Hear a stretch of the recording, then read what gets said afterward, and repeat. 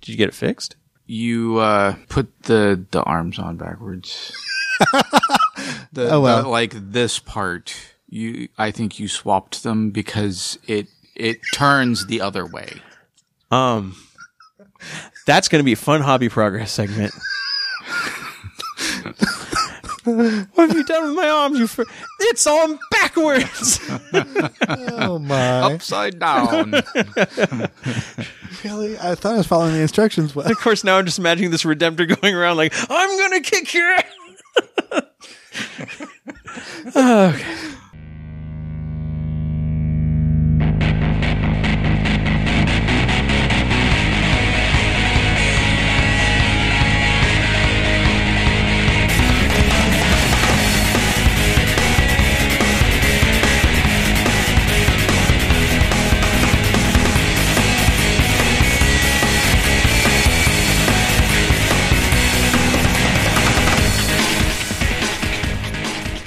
Welcome to Preferred Enemies, the Underground Network Warhammer 40k podcast. I'm your host, Rob. Dennis. And Richard. No, Kevin, today, due to technical difficulties, we could not get Skype behaving properly this morning for some reason, so we're going to carry on without him, with his blessing.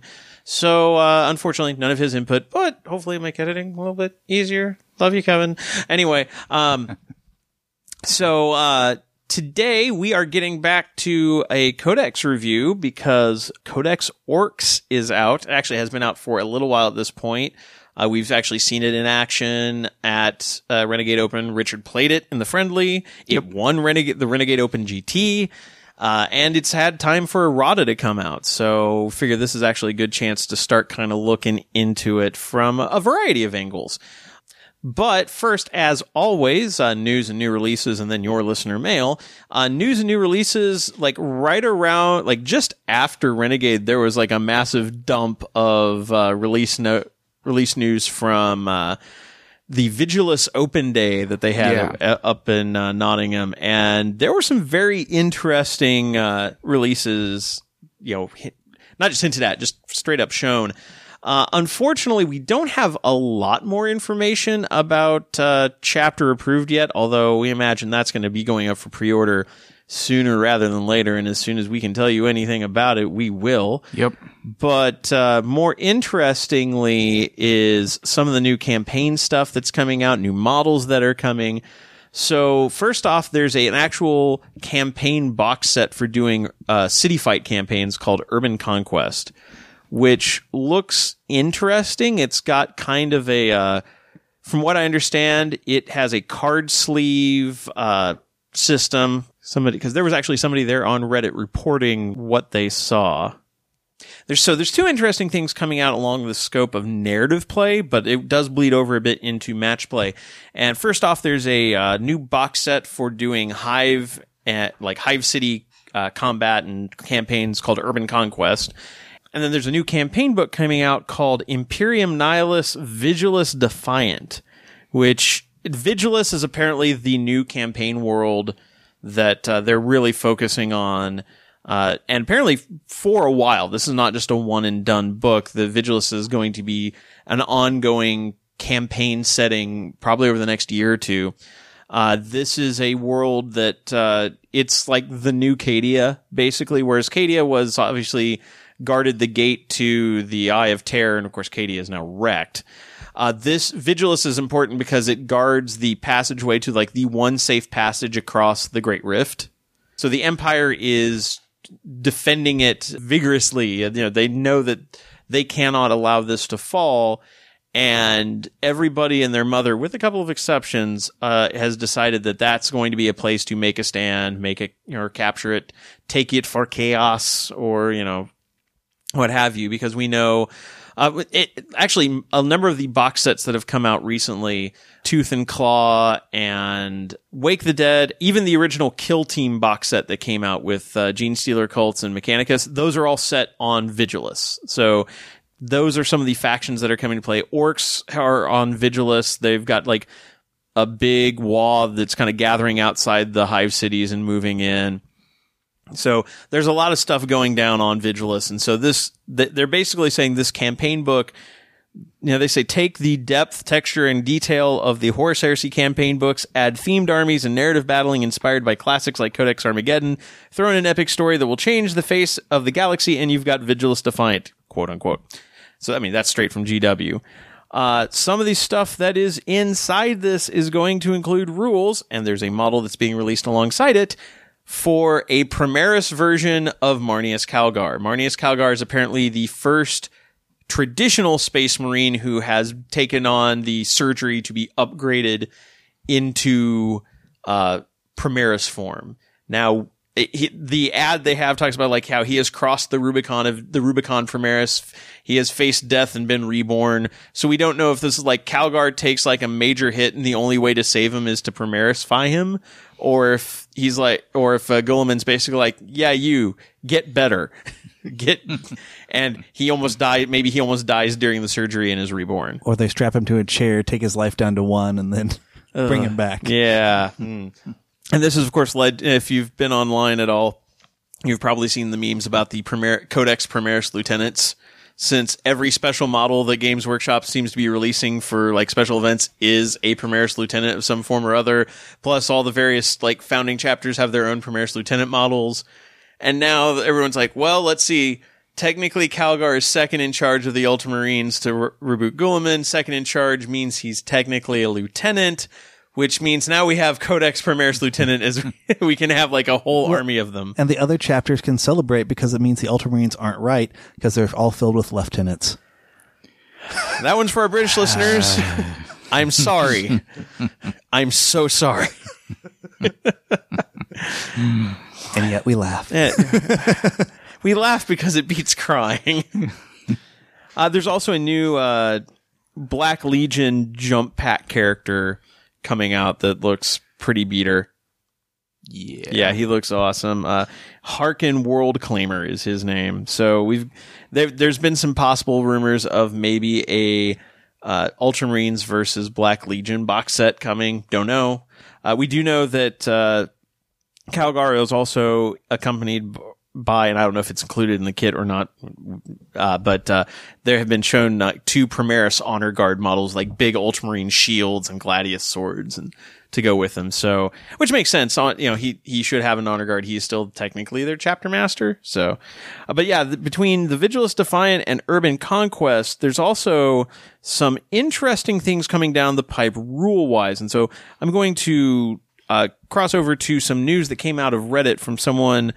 This is from someone named Captain Betts, who was at the Vigilus Weekender in England, and he reported every detail he heard. So I want to just read this verbatim, and then we'll talk about it a bit. So first off, for City Fight.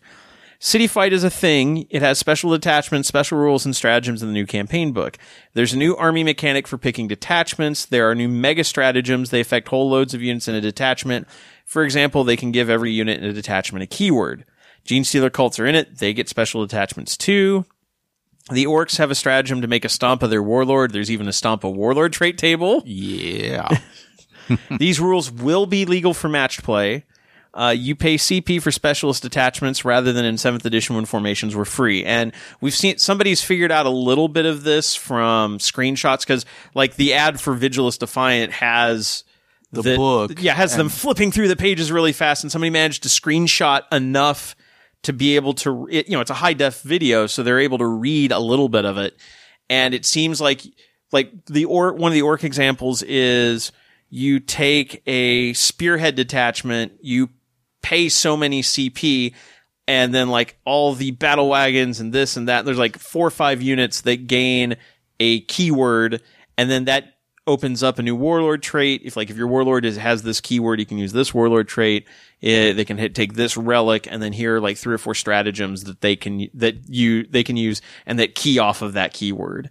So it's an interesting take, rather than just like, you take these models, you get a free benefit, yay! It seems more, it's more like, basically, there's almost like a pregame stratagem for, like, if you have a detachment that fits these criteria, you get this keyword, and then it unlocks a bunch of stuff. There are more specialized benefits, so are quote-unquote easier to balance. An example of a stratagem or benefit is Indomitus Veterans, which upgrades all intercessors in a detachment to veterans. Let's see. They said they were aware that armies with a load of CP, such as Guard, have more CP than more elite armies. The benefits only affect specific models, so they do only they key off of I think the orc example was a Blitz Brigade battle wagon. Gets the access to this stratagem. Urban Combat, on the other hand, I think it's Urban Conquest, is a box set. There's a plastic wallet inside with cards to make a map for building your own hive city. The overall map is roughly A1, A2-ish, so I don't know my British sizes of paper, because I know letter paper is A4? So I don't know exactly what an A1, A2 is. That might be smaller or larger. I think that's larger. Yeah. I'm not sure. Yeah. You slot the cards together to make a city. They're apparently reusable stickers you can peel on and off to show control of a given area. The box also contains more content, which wasn't touched upon further. Specialist detachments are more characterful rather than powerful. These detachments won't be for every army or model out there. They'll just be for the armies and models that make the most sense. Those detachments are not intended to be a replacement of the 7th edition formations, which is good. I think that's fine. I've had enough of formations, and I think this is a more interesting way to have flavored detachments, because again, there's a cost involved in it. Vigilus will be around for a while, but there are no Necrons or Talon Vigilus. They will appear in later settings if they suit it. They just don't want to make an unrealistic setting where every faction is involved. Makes sense. Yeah, I'm good with that. And if you look at the old Forge World campaign books, each one was only one or two armies that made sense for that location. Right, Mimera was Eldar, Corsairs, and Space Wolves, right? And maybe a little bit of Guard, because there's usually Guard was there. Yeah, anything in the Imperium, there's usually Guard there. Or even Vrax was still it was Guard and a couple of chapters versus Death Guard and maybe World Eaters. So keeping in line with making a somewhat quasi-realistic setting, I'm good with that. The setting isn't just one environment. Example, everything being a frozen tundra. There are different biomes and a load of variety. Paul Denton is the artist who does the environmental pictures for it. Water is super precious on Vigilus, if you didn't know this already, so the AdMech use a space elevator to fetch water. Some Guard detachments include one for Leman Russes, one for Tempestus Scions, one for Sentinels. The factions present on Vigilus are going to be getting all these rules, but notably, rather than AdMech being listed as a faction, they are instead getting listed as Castellan Robots. Eldar were being listed as Windrider Host. Other factions were getting their general name, Orcs, Genestealer Cult, Space Wolves. And some armies won't be appearing in campaign books if they don't fit with any of the planned campaigns. And Primaris, as far as Primaris news, normal Space Marines can be made into Primaris now with surgery or something. So again, this is all unclear. We'll find out more as the campaign book is released. Mini Marines aren't going anywhere. Grey Knights are not getting the Primaris treatment. Oh no, I'm so upset. Hear the disappointment in my voice. Why, Richard? I'm okay with that. I was I detect a hint of sarcasm, Richard. But that's okay. Genestealer cults, as to whether they'll have a load of Astra Militarum data sheets printed in the Genestealer cult book, no. However, anything you've been able to play to ally, or anything you've been able to ally in previously to Genestealer cultist using the index is possible now. They use Mana Cores as an example. They don't want to make anybody's previous purchases wasted, which is good. That's good. They have tried to make them stronger as a standalone army. They said that many Genestealer cult lists right now are just a tiny amount of Genestealer cult and then a load of Tyranids or IG. Right. Which is true. That's how most cults are being run right now. Strongly suggested they'd be getting sub factions, which that doesn't surprise me. They've had mini cult rules, or they've had the cults listed. They didn't have rules for them, but that's. I mean, makes sense. Everybody else is getting chapter rules, and these would be no different. Codex has exciting new mechanics, stratagems especially. The Codex adds a lot of options to the army. It's almost a complete replacement. The releases shown today, which some of the releases were, they again showed the 3-armed gunfighter. Yeah. They showed new dirt bikes with Genestealer cultists on them. Yeah, those look awesome. Yeah, including one with a sniper, dirt bike mounted sniper. Right. There's a quad, looks like a quad runner with a seismic cannon mounted on it. Mm-hmm. So some cool stuff coming from them model wise. And the strategist. Yeah, it's the strategist with the little map of Warhammer World that he's attacking. Yep. Let's see. And that's not the full set of releases. There's more to come. So there's stuff that we haven't even seen yet that will be. So Genestealer Cult's getting like a full-on revamp as a new army already. That's kind of cool. Yeah. And then Cult Ambush is getting something turn 1. Not the full deep strike like it was pre-FAQ, but something more than just a 9-inch pregame movement like what Alpha Legion and Raven Guard are getting. Okay. As far as future releases and future campaigns, a Renegade Guard Codex isn't in the works right now. That makes me sad, considering the Traitor Guard in Blackstone Fortress looks so good. Yeah. More than one campaign book in the style of Vigilus coming. Each setting will have its own theme. The Imperium will be in each campaign setting, but that makes sense. The Imperium kind of is all over the galaxy, and they're kind of the viewpoint faction for 40K, so it makes sense. Right. The next campaign setting is very fleshed out already, similar in structure to what we'll see with Vigilus and Urban Conquest. Campaign books like City Fight, like Urban Conquest, won't be limited. There won't be a 6-month window in which you can buy them. So that's good. Because that was always one of those things, like a campaign book would appear, and then it would be gone, and then you'd never be able to get it again. And if that had important faction rules in it, that's bad. Yeah. There are more codexes coming out next year, which we know Genestealer Cults are coming, we know Sisters are coming, but apparently there's more than just that.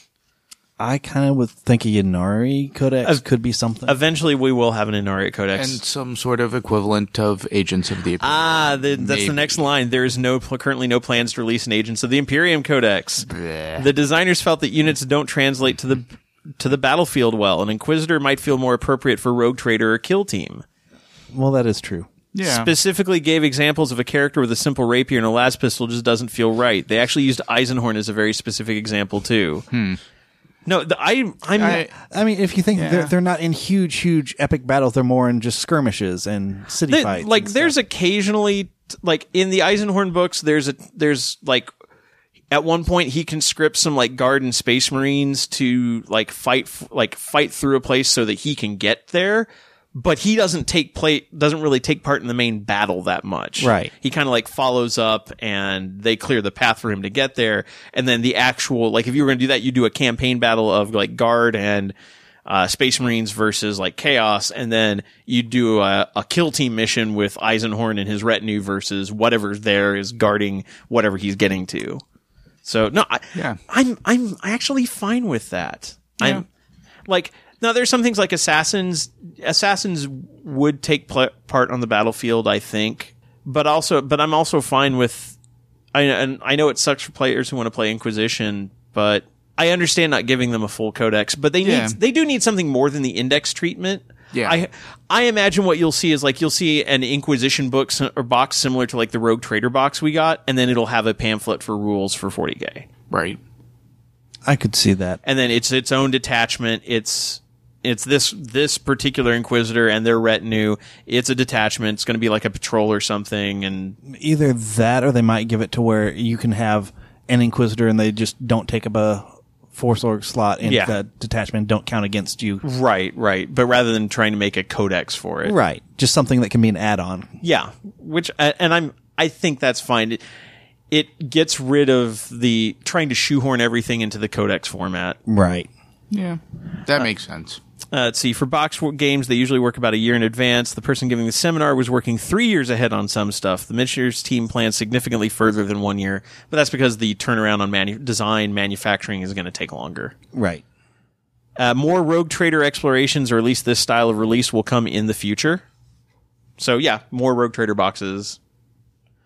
Beta codexes are sort of a thing we'll be seeing in the future, but not in the same way of the Sisters of Battle beta, where you've got an entire codex inside chapter approved. The beta rules will be put in White Dwarf, example, a datasheet or a few stratagems. If they're well liked, they'll find their way into Match Play 40K, maybe with tweaks depending on feedback, but Sisters of Battle should be a good standalone army. Rules wise, so there's a lot of news coming out of Vigilus, or the Vigilus Weekender, so this is good stuff to talk about.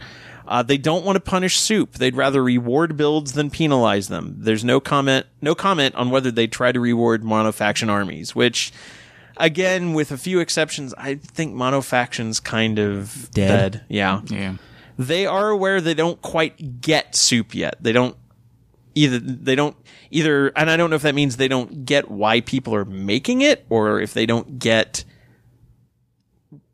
like how to quote unquote fix the issue. Or I think the Battle Brothers solution for match play has been pretty good. Yeah, that's definitely been a solid start. Yeah. And again, I don't have the problems with what everyone considers soup. And I think between that and the CP regenerating rules, that's helped a bit. You still have the issue of people taking like cheap CP batteries, but that's just the nature of the game right now. Until they change up how some armies can access CP, that's just going to be a thing. Points are actually worked out using a formula, some of which depends on the points themselves. Open play rules are mainly to scratch a certain itch and give an opportunity to add more creative and crazy rules into the game without breaking play. One of the things that we know is coming in chapter approved, besides making your own custom orc looted vehicles for open play, is making your own custom characters for open play. That's what I'm most looking forward to. Yeah, I think that could be fun. Yeah. And I would love to see narrative players like kind of absorb that and use it, because being able to build your own custom Space Marine captain or Eldar Farseer. Yeah, that's what I meant. Same thing. Yeah, that would be, or your own orc war boss. Yeah. Rather than just using the generic war boss. Which is supposed to be a named character anyway. Yeah, We'll get to that later. They know the fly FAQ change was an issue. They wanted to solve a simple problem which led to oversights. They want to create simple fixes rather than add a load of complication to the game.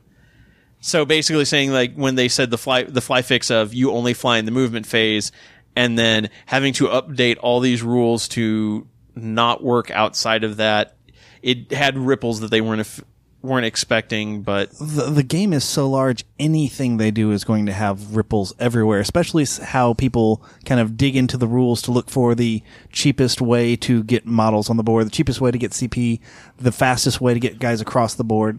People are always looking for whatever advantages they can get out of things. Yeah, and I think really what this comes down to is, again, I know, GW is really trying to address the match play, but it strikes me that they are still more of a narrative play mindset, which is why a lot of the stuff they're pushing is narrative play. They want to tell stories. They want people to like spend an afternoon playing this one epic battle out rather than trying to cram three short competitive games into a day, but they're also trying to do what they can to support that. So they're kind of damned if they do, damned if they don't. But I will give them kudos for kind of trying on both fronts. They're really making an effort, and they are trying to listen to the community. But at the same time, I got to give them kudos for still trying to push, like, hey, we want to do some narrative stuff too. We can't just push match play all the time. Changing rules and FAQs in chapter approved. They don't want to be changing the rules constantly and frequently. They say that most players aren't in the tournament circuit, which is true. I imagine most players, we interact with tournament players a lot, but there's a lot more players out there that just want to play on the weekends and have fun games. So yeah. And that doesn't even address the people who just want to play Garage Hammer or just, get together with their friends or do campaigns or stuff like that. Instead, missions included in chapter approved, etc., are meant to put a new spin on the rules, which is a problem because nobody's using the chapter approved missions. They're all using everyone's using ITC champs for match play anyway. They don't like the idea of having too many required books either. Example, having one page from a campaign book, 2 from White Dwarf, etc. They say it should be possible to build an army without needing hundreds of different sources. True. That should be the case. Although right now you still need to have your codex the most recent chapter approved at least, and possibly an index if you're using any of those options, which the index chart is still an issue, the flow chart. They need a better way to resolve that. They say that their goal is to have it to be possible to make a good army with fewer sources. They use Genestealer cults as a specific example, where you should be able to build a good Genestealer cult army just using Genestealer cult and maybe a tiny amount of guard or Tyranids for flavor. But if guards and Tyranids are viewed as better, then they're not going to be there for flavor. Well, and again, it comes down to that argument of functional versus good. Right. And right now, the issue is which one, especially in a competitive setting, which one is better as opposed to do these all function independently. Index options are here to stay for a while. They're just not in the codex because it's bad to have a codex option with selections you can't buy on shelves. In which case, that it's good. They just need to there needs to be a better way to support it than just the indexes. I mean, I'll do my unpopular opinion here then is I would love for them to move index to open play only and take it out of match, because then that's one less book people who go to tournaments have to worry about or have to carry, because by next year everyone should have a codex. There should be nothing left I'm good with let's take Inari out of match play for like a year. I'm down. I'm also saying that because I think Inari will have something next year. Well, yeah, but I'm saying like they need let's a fix. retire them for like 6 months, six to 8 months. Let's just no Inari. Their index option, they're not legal anymore. There's not many of them. They've been busy. They need a nap. Yeah. They've been. Yeah, have you seen how many tournaments they're at? There's like 3 of them, and they're all over the place. Yeah. They're busy recruiting. It's so many people are playing it. It should be big enough to be its own faction now. You're not wrong, but let's see. Kill Team has more coming. This surprises no one. Moving on. Yeah. Behind the scenes, Miniatures team make the concept for models, and when it's fleshed out and the model is designed, then they send it to the rules team to make the rules for. So that's interesting that the rules team doesn't say, we need you to make a model for like a war boss on a trike. We want to have a war boss on a trike. Make us a model for one. It's more like the Miniatures team's like, it would be really cool, a war boss on a giant trike. I actually like this method of development because you can see the creativity in the models, and then they just have to make rules to match. Yeah, it kind of follows the rule of cool. Yeah, exactly. Miniatures team always comes first. Design team doesn't really present to Miniatures team usually. So, quote, like, for example, no orcs need a flying thing. Make a model for that. Right. Since the rules designers work maybe a year or so in advance, they sometimes get confused on rules because they're not going to be implemented for a few months to a year. And yeah, that could, especially as quick as the meta is changing, as much as they've been changing up the match play rules. I mean, even when you say like every 6 months they're changing up the match play rules significantly, it's hard to design a codex for changes that aren't going to exist by the time the codex comes out, which is why we get things like the Space Wolf issue or you design things for a codex and then a FAQ hits and then suddenly the stuff in your codex doesn't work in. Right. Or like the Imperial Knights thing where it's like, oh wait, we need to fix the CP that's given away for these factions, or like if you build a certain way. The codex does, let's see, Robin Credis will have a column in future White Dwarfs to explain ways you can play, etc. The codex design team is led by Robin Credis and the seminar person, who the reporter couldn't remember his name. Also on the team was James Gallagher and a few new guys. Primarchs and other similar big models. They won't design Primarch-like models for each army. They'll just keep making cool models. If it happens to be a Lord of War size, then sure, they get a Lord of War. Primarchs will be done rarely to keep the feel that they're special. So we're not going to get it's time for this Primarch. We always like, well, okay, so who's the next Loyalist Primarch? Who's the next Chaos Primarch? That is not the case. They just design what fits right for what they're doing, what seems cool. I still have a tier then. Let's see. We should totally do an Angron soon was the direct quote from the seminar person. Another direct quote is Sanguinius looks pretty dead to me. Whichever Primarch mini they want to make next is whichever one they will want that they'll make. So it's not like, as much as my dreams are, well, they're doing Slaanesh stuff next, so we should get Fulgrim coming out. It's going to be like, is Fulgrim what we want to put out because he's cool? Yeah. Then, see, and I'm still hoping for Lehman. Sanguinius looks pretty dead. So Zombie Sanguinius. Yeah! Oh my God. Maybe next time for Halloween, Zombie Sanguinius. Let's see, and one miscellaneous interesting point, GW does keep an ear to the ground on online forums, indirectly and directly. They just don't really post much. It's hard to take suggestions from online because of how many good and bad ones there are. The Orc Daka Daka Daka rule was actually thought up by the design team before it was also suggested online. So that's some interesting things to come out of the seminar. Other notes, stuff that's coming out, is like there's the Wrath and Rapture box that's coming that has, Slaanesh and Khorne, has new models for Fleshhounds and Karanak, as well as the new Fiends, and a new Herald of Slaanesh, which is playing a harp made of someone's sinews. Yeah, it's pretty gross. And awesome. And thereby awesome. Yeah. And the pictures of the box confirm that it has a booklet of 40k rules for these units as well. So it's not just a Age of Sigmar thing, which means we might be getting updated rules for Fiends. That would be kind of good because I don't really like them as they are now. Right. So and obviously, like, I think what I saw, and I saw this on Spiky Bits, was that, the Herald is called an Infernal Enchantress. So she's a name, basically, not exactly. Okay, So right. kind of A like named following character. the other, Yeah, or like the Mask. Well, either maybe not the Mask, but like the way, like there's the Change Caster and the Flux Bringer, like all the different like, depending on what they're doing, different heralds of Nurgle or Tzeentch or Khorne are named. This one may be kind of the same thing. Not a unique character, but specific and different from just a generic herald. But yeah, so hopefully she'll have her own data sheet as well. And she's also on the base that only, as far as I know, Yvraine and the Skitarii Ranger with the Arquebus has that kind of long oval one. That little bitty oval. That was also the same oval base that came with the Seekers of Slaanesh when I ordered them for the okay, so that's ones. the new cavalry. It seems small to cavalry. be that Okay. size. So I think. Oh, and there's also there's a new Titan coming out from Forge World for those people that can afford those kinds of things. I am not one of them.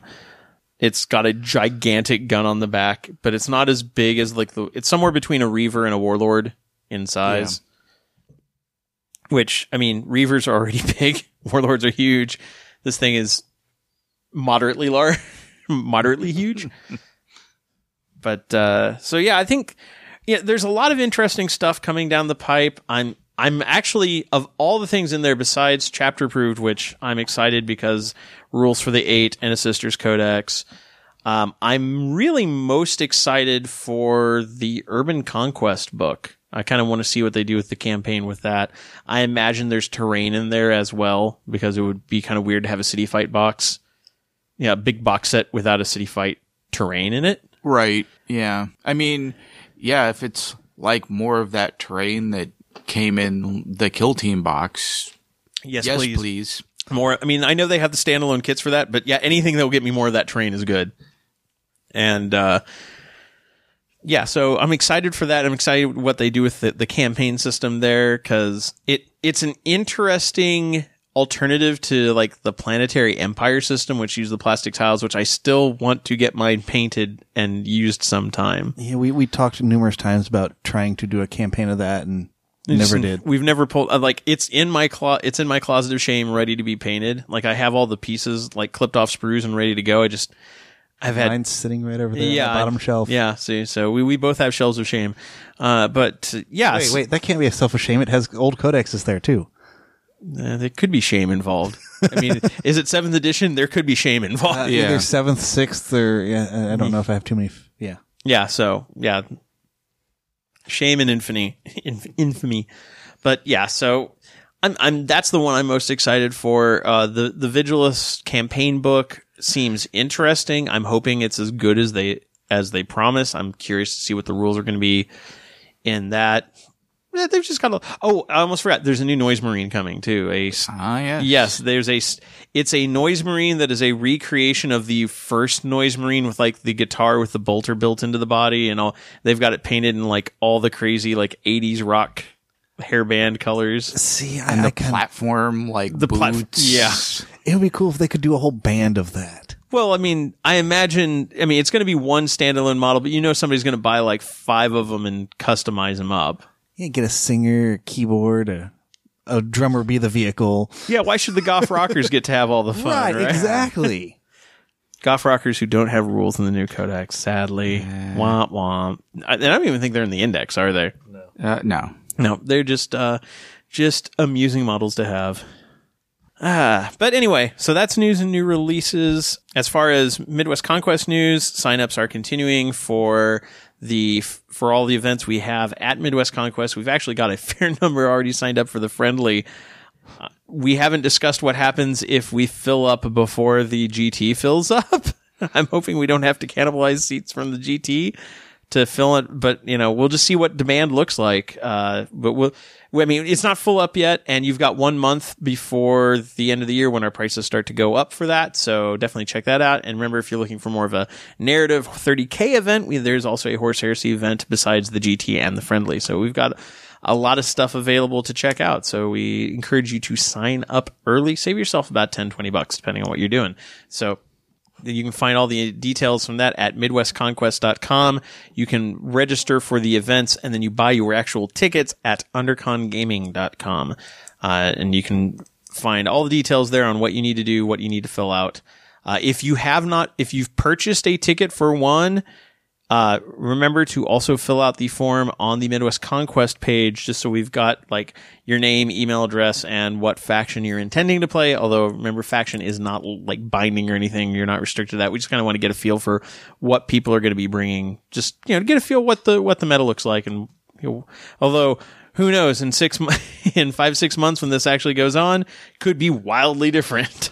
Yeah, because we'll probably have will be a chapter approved and probably one major FAQ. And at least one new codex, because if everything points to Gene Stealer Cults coming like early 2019. Sisters current rumor is like October, November for the finalized codex. Oh wow, I was expecting them like around May. Well, yeah, but remember, there's also like a whole model line that they're releasing alongside of it. Fair enough. My guess is that the beta codex is not going to have any new units, like anything that doesn't have an existing model for it. But it'll be a fully playable, like it'll be full featured codex. It just won't have like any of the fluff sections. And there may be new stuff that comes down the pipe between now and whenever it's released. But we know it's coming, and at least we'll have updated rules, which I'm good with. All right, from there, we're going to transition over to your listener mail. As always, all these letters are written by you, the listeners, and if you have a letter you'd like us to read on the air or a list you'd like us to look at, we'll tell you how you can get that to us at the end of the segment. So our first one is from William. Hey guys, I just finished listening to episode 183 and I took your suggestion and grabbed the Masters Airbrush bundle you recommended. I'm not normally superstitious, but I literally watched it go to a 20% off lightning deal between viewing the page and adding it to my cart. So that seemed like a good sign. I look forward to giving it a whirl. Wish me luck. In that episode, you and Alex were talking briefly about varnishing with an airbrush, which I would like to know a bit more about, specifically not having the smell permeate. I have used sprays and brush-on varnish, and smell has been a problem. So if you could talk more specifically about what types and brands of airbrush varnish are less pungent, that would be awesome. Thank you for the quality content and recommendations. I always look forward to your episodes. Also, a big thanks for having great also a big thanks for having great audio quality. I can't tell you how many podcasts are basically unlistenable because of hosts banging on paint pots, chewing what I can only assume is an everlasting gobstopper, lip smacking, heavy breathing, rolling dice on what seems to be a cookie sheet, rearranging furniture, light carpentry, and arc welding, all while on an 80s speakerphone. Wow. At least that's what it sounds like when you try to have them playing right in your ear.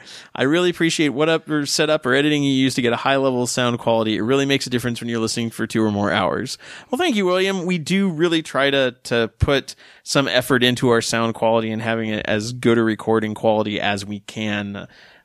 Which is one of the reasons why we really appreciate our patrons for helping us be able to keep our equipment up to date and improve what we're doing. So, and again, for our Patreon, we'll tell you more about that at the end of the segment as well. As far as your question about airbrushing or doing an airbrushed varnish, really the brand I would recommend is Vallejo, because they have an acrylic airbrush varnish. Yeah. They actually have like 2 or 3 kinds. There's like one that's more geared towards like mecha models like Gundam, Gunpla kits. But they also have just like varieties of like matte gloss and satin varnishes. They're just in like the normal 60 mil dropper bottles that all of Vallejo's paints come in. They are perfectly airbrushable. You basically just put them into your airbrush, thin them down. I'm trying to remember my formula. It's usually about like 6 or 7 drops of thinner to just help them, because it's too thick by itself to get to go through the airbrush easily. But with I'm trying to remember the formula off the top of my head. You can listen to our coverage of the LVO friendly our LVO episode. I'd mentioned the formula I use. I think it's a drop for every 7 drops of varnish, something like that. I may be off on that, maybe every 5, but I just thin it a little bit. When you spray it, it's gonna go clear. It'll make the model look. I use matte varnish myself because I prefer the flatter look. I know some people like gloss varnishes, because they're a little bit hardier, and then we'll do a matte varnish on top of that. That's totally fine. It's up to you, whatever works best for you. But yeah, just spray that on. Like with the matte varnish, the models will look they'll look shiny and wet for a little bit. Depending on how heavy you hit it, they might pick up a little bit of a milky sheen, because when you look at the varnish, it's like, it's like thick white. It almost looks like Elmer's glue. It's not quite that thick, but it's that same rough color. But that will dry, and it'll give you a nice flat coverage, especially with the matte varnish. It's one of the tips that Alex taught me for hiding the borders of transfers. So like you apply a transfer, normally it looks like you'll see the line around where the water transfer was cut out of the paper. You put down like brush on some hard coat or gloss varnish first, put your model on, then you spray the matte varnish over it, and it just looks like it was painted directly on the model. It's really good. But yeah, I use that for all my models. It doesn't really have an appreciable smell. Of course, I'm also wearing a ventilator mask the whole time I'm airbrushing, because I'm airbrushing inside a garage.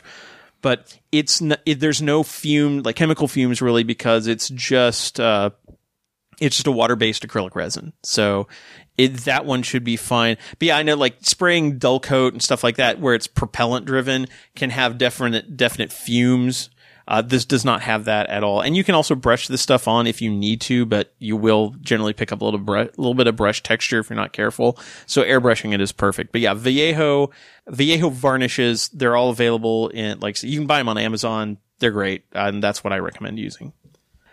All right, next up from John Baker. Right, hey guys, my favorite masking for airbrush is Silly Putty. Way better or easier than fitting a piece of paper in to stop overspray. And he sent us a picture of a Lehman Russ he painted, and he's like, example, he paints it totally in tan, then he adds putty to basically create like a camo pattern, and then sprayed green over the top of that, and then peeled off the putty, and you get, the nice kind of organic, roundy shapes of, for camo.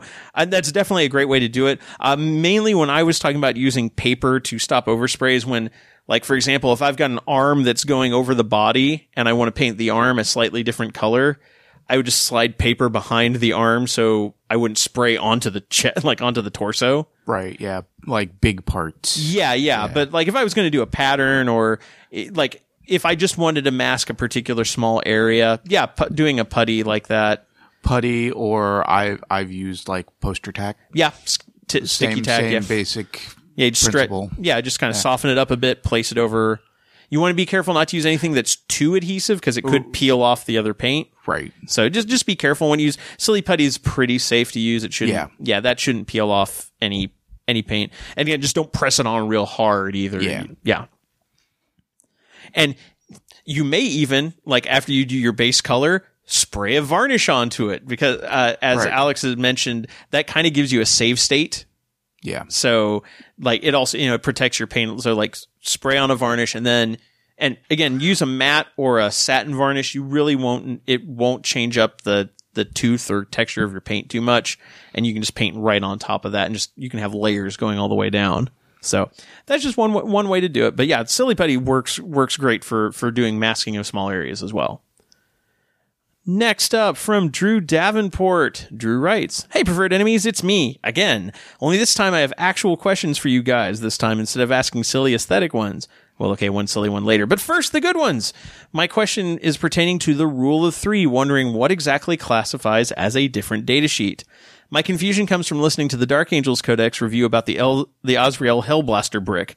I started wondering if I can make two separate bricks with Dark Angels and Ultramarines Hellblasters. Would the Dark Angel Hellblaster datasheet be different than the Space Marine datasheet because they are from different codexes, Codex E, which I think the official GW version is codexes, but or are they the same just because they are Hellblasters? And would Space Wolves be a different case since they use a different terminology, pack leaders instead of sergeants? So I'll answer that one first. As far as I understand, they are considered different data sheets. They have different keywords. And in fact, in the most recent big FAQ, they addressed the issue of Demon Princes. There is a Demon Prince coda, or a Demon Prince entry in like Chaos Space Marines and Thousand Suns and Death Guard, although I think the Death Guard one is specifically Demon Prince of Nurgle, and then of course the Chaos Demons Codex. And like, are these considered the same datasheet? And the official answer was no, they are not the same datasheet. So you can have three Demon Princes from one codex, 3 Demon Princes from another, and 3 Demon Princes from a third. They don't overlap. And so I would say a Dark Angels Hellblaster and a Ultramarines Hellblaster are also 2 different datasheets from 2 different codexes, especially because they have a different set of keywords. Yeah. Because you can't take a Dark Angels keyword inside the Space Marines Codex. I mean, well, you could, but it would have no rules benefit. So yeah, you could absolutely do 2 different Hellblaster bricks, although you wouldn't be able to use, like, the Ultramarines one wouldn't get access to weapons of the Dark Age, which that's one of the great things about the Azrael brick. Right. Or Azrael's Invulnerable. Invulnerable. Yeah. So yeah, I mean, but yes, you absolutely could. They are considered, I would say they're considered different data sheets because they are from different codexes entirely. My second question is, where's a good place to start getting into bigger events here in the Midwest or near enough to not be too expensive to travel and stay? I won't be able to play at Midwest Conquest since I will be helping with running the X-Wing tables, and I really don't know when and where these events are going to be, and listening to the Renegade Open episode has made me really want to hop in. Any help or advice would be greatly appreciated. Fortunately, in the Kansas City area alone, we're starting to have more and more events pop up. In fact, at the end of January, I believe it's actually January 29th and 30th, there's the New Year's Knockout that's going to be taking place up the Geekery, which I think is up in Mission. That's actually being run by some of our friends from the Clobbering Time KC group. But that one's going to be like a 2,500 point event. So they're kind of doing it our boys style. Right. That's kind of interesting. But yeah, there's that one there. Obviously there's Midwest Conquest, but if you're running events there, that's a little bit tricky to do. There's also, there's the Show Me Showdown, which takes place in North KC. Our friend Nathan Martin runs that. That one was a great event. There's more and more event. Like if you're on the Mocan Warhammer 40K site or group, the Mocan Warhammer 40K group on Facebook, there's a number of events around the area. Geekery has a lot of events coming, lately. They've got a very active play group up there, and they've actually expanded now to have the space. Like they're going to be running like almost a GT scale event. The New Year's Knockout is going to be at the Geekery. So they've expanded their play area enough to be able to hold that many. That's impressive. That is, yeah. But there's also events, like you can work up to playing in tournaments. So there's events at the Geekery. There's regular tournaments down at Peculiar Game and Hobby. They've got the Heroic Morale group down there runs events. I'm probably going to end my hiatus from running events and start running events at Pulp Fiction, although it'll probably be more of the more friendly casual game themed. But if you're looking to play in like more of a hardcore tournament, Geekery would definitely be one of the places to look. And like I said, the Heroic Morale group, they run a bunch of stuff down in Peculiar. There's lots of events in the area. There's gaming out at Tabletop still. And then if you're going to travel and not travel far, but travel just like for a weekend. Yeah. Omaha, Bug Eater. Yeah, Bug Eater, which is the week, I think, after. Yeah, that's the only downside of it. Yeah, it's the week. It's the week after Midwest Conquest. So if you can't play at Midwest Conquest, but you want to play in a larger event, Bug Eater's definitely a good one. Wichita. Yeah, Wichita for the Flying Monkeys, which is in June, late June. Bartlesville, Oklahoma. All these are within about 3 hours drive. Halo. Iron Halo is a great event. If you don't mind driving out to Columbia and St. Louis. Yeah, St. Louis has Siege World, which was fantastic. That's in August. November has the Midmo Maelstrom, which they had their first year this year. We've attended all of these events in some way or other. They're all great events. So if you want to stay just in KC, there's plenty of events right here. But if you start spreading out into the further Midwest. For like weekend travel. For weekend travel, there's lots of good events. Again, most of these are going to be, competitive focused. They are going to be, focusing more on match play. But like Siege World has a fantastic Apocalypse game. There's usually a lot of these events usually have like a Night Joust or a Kill Team component. Flying Monkey has a bunch of different stuff going on. They've really expanded into a big gaming convention. So lots of options that you can try out without getting too far afield. But if you're looking just in your own backyard, I would say, look at the events at like Geekery and Peculiar Game and Hobby. Those would be the ones I would recommend for the KC area. Obviously, if you're outside the KC area, this doesn't necessarily help you a whole lot. But look on, for everyone out there, go to your local game stores. Ask anybody who check to see if there's any Facebook groups for people running events in your area. Get on those groups and just see what's out there. And for my last trick, I really want to hear your opinions on Games Workshop's least favorite faction, the Squats. What Squats? Ever since I've seen Lord of the Rings and played D&D, dwarves have been my favorite fantasy race. Why do people hate the space dwarves so much that they retcon them out of existence? Is there a way I can play a squad army in the modern era that isn't going onto eBay and spending a lot of money per model just blindly building something? I hear you guys joke about them every now and then and poke fun at them. I just wanted to hear conversations from you guys. Thank you for all the time you guys put into the podcast and share your passion for this hobby. Keep up the good work, Drew. I don't think it's that people hate the Squats. I think it's the feel, the general look and feel of 40K has changed since the days of 1st and 2nd edition. Because I remember Squats being a big thing in 2nd edition when Dennis and I first got into the game. And over time, they've kind of moved away from the more, I don't want to say silly necessarily, but They've moved away from the silly. They have definitely moved away from the silly, and we'll see some of that in the Orc Codex as we read about it. But they've kind of moved away from that it's fantasy in space feel. They didn't want it to just feel like it was Warhammer Fantasy, but with ray guns and spacesuits. Right. They've really moved into sci-fi. Right. It's full on sci-fi, and for what they wanted to do, I don't think the idea of space dwarfs with space clans and space axes as space miners really, it didn't quite suit what they wanted the feel of the game to be. And I don't want to say that all their stuff has been taken, but higher toughness, that's kind of orcs are taking that. Good in melee orcs are taking that. Good vehicles, lots of groups. So I just think their niche was space kind of, miners. Well, The Gene Stealer cults Yes. are space miners now. Yeah. And I mean, they kind of, I'll use air quotes, in a way, got absorbed into Guard. Yeah. And they said, and that's how kind of GW spun it was, well, if you want them, just proxy them as part of your Guard. Yeah. And just call them humans from a super dense gravity world. Yeah, and then there was the talk of the Squats the Squat homeworld got eaten by Tyranids, and that's why the Squats as a faction with its own unique culture is no longer, although I don't even think they've necessarily come out and said that anytime recently. They have said it unofficially. Yeah. But not recently. Yeah. That was 10, 15 years ago? Yeah. So, now, Squats still do exist. We got a Squat Necromunda mercenary, or bounty hunter, which you can actually get that model from Forge World. So, Squats are in the game. They haven't completely removed them. If you want to build a Squat army, yes, you're going to have to proxy it into some other faction, whether that's Space Marines, Guard. I've even seen somebody do a Squats Grey Knights army. I think they could match orcs pretty well, too. Yeah, I mean, you could play them as orcs if you wanted to. Yeah.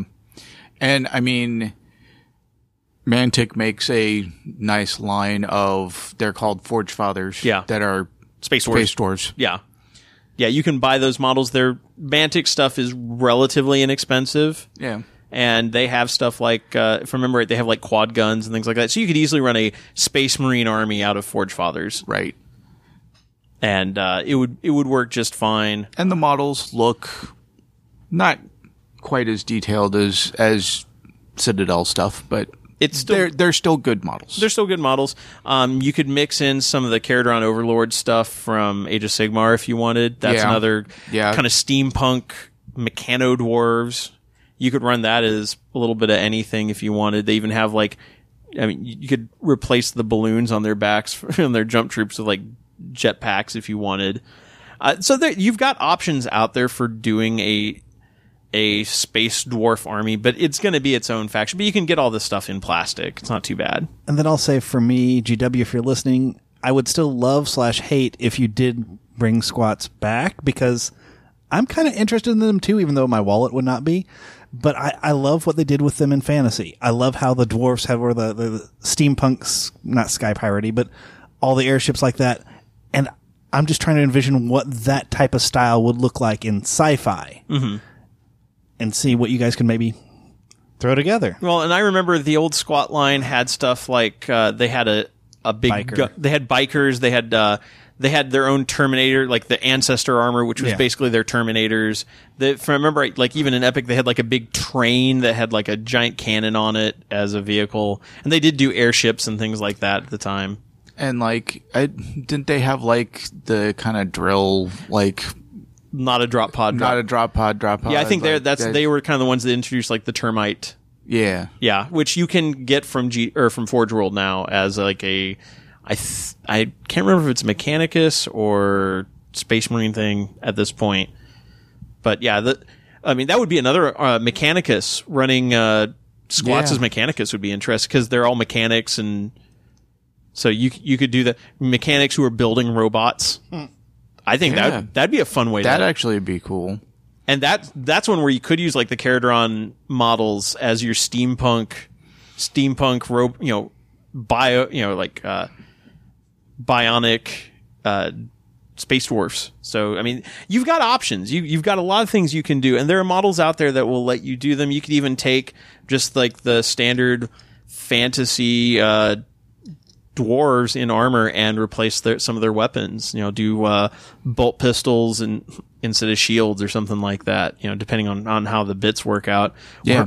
Or, hell, you could take if you wanted to be just like have really wild conversion, do like orc bodies and swap in dwarf heads or something like that. I mean, there would be ways to do it and have it, depending on what faction you wanted to proxy him from. But yeah, I don't think there's anything necessarily wrong with the squats. I just don't think it necessarily fits what GW's doing, and I don't know if they'd want to necessarily introduce them as a faction at this point, but there's no reason why you couldn't have an army with those models. Just if you were going to take them to a competitive event, you'd have to send pictures of your army to the TO and say, "Hey, I'm running a squats army.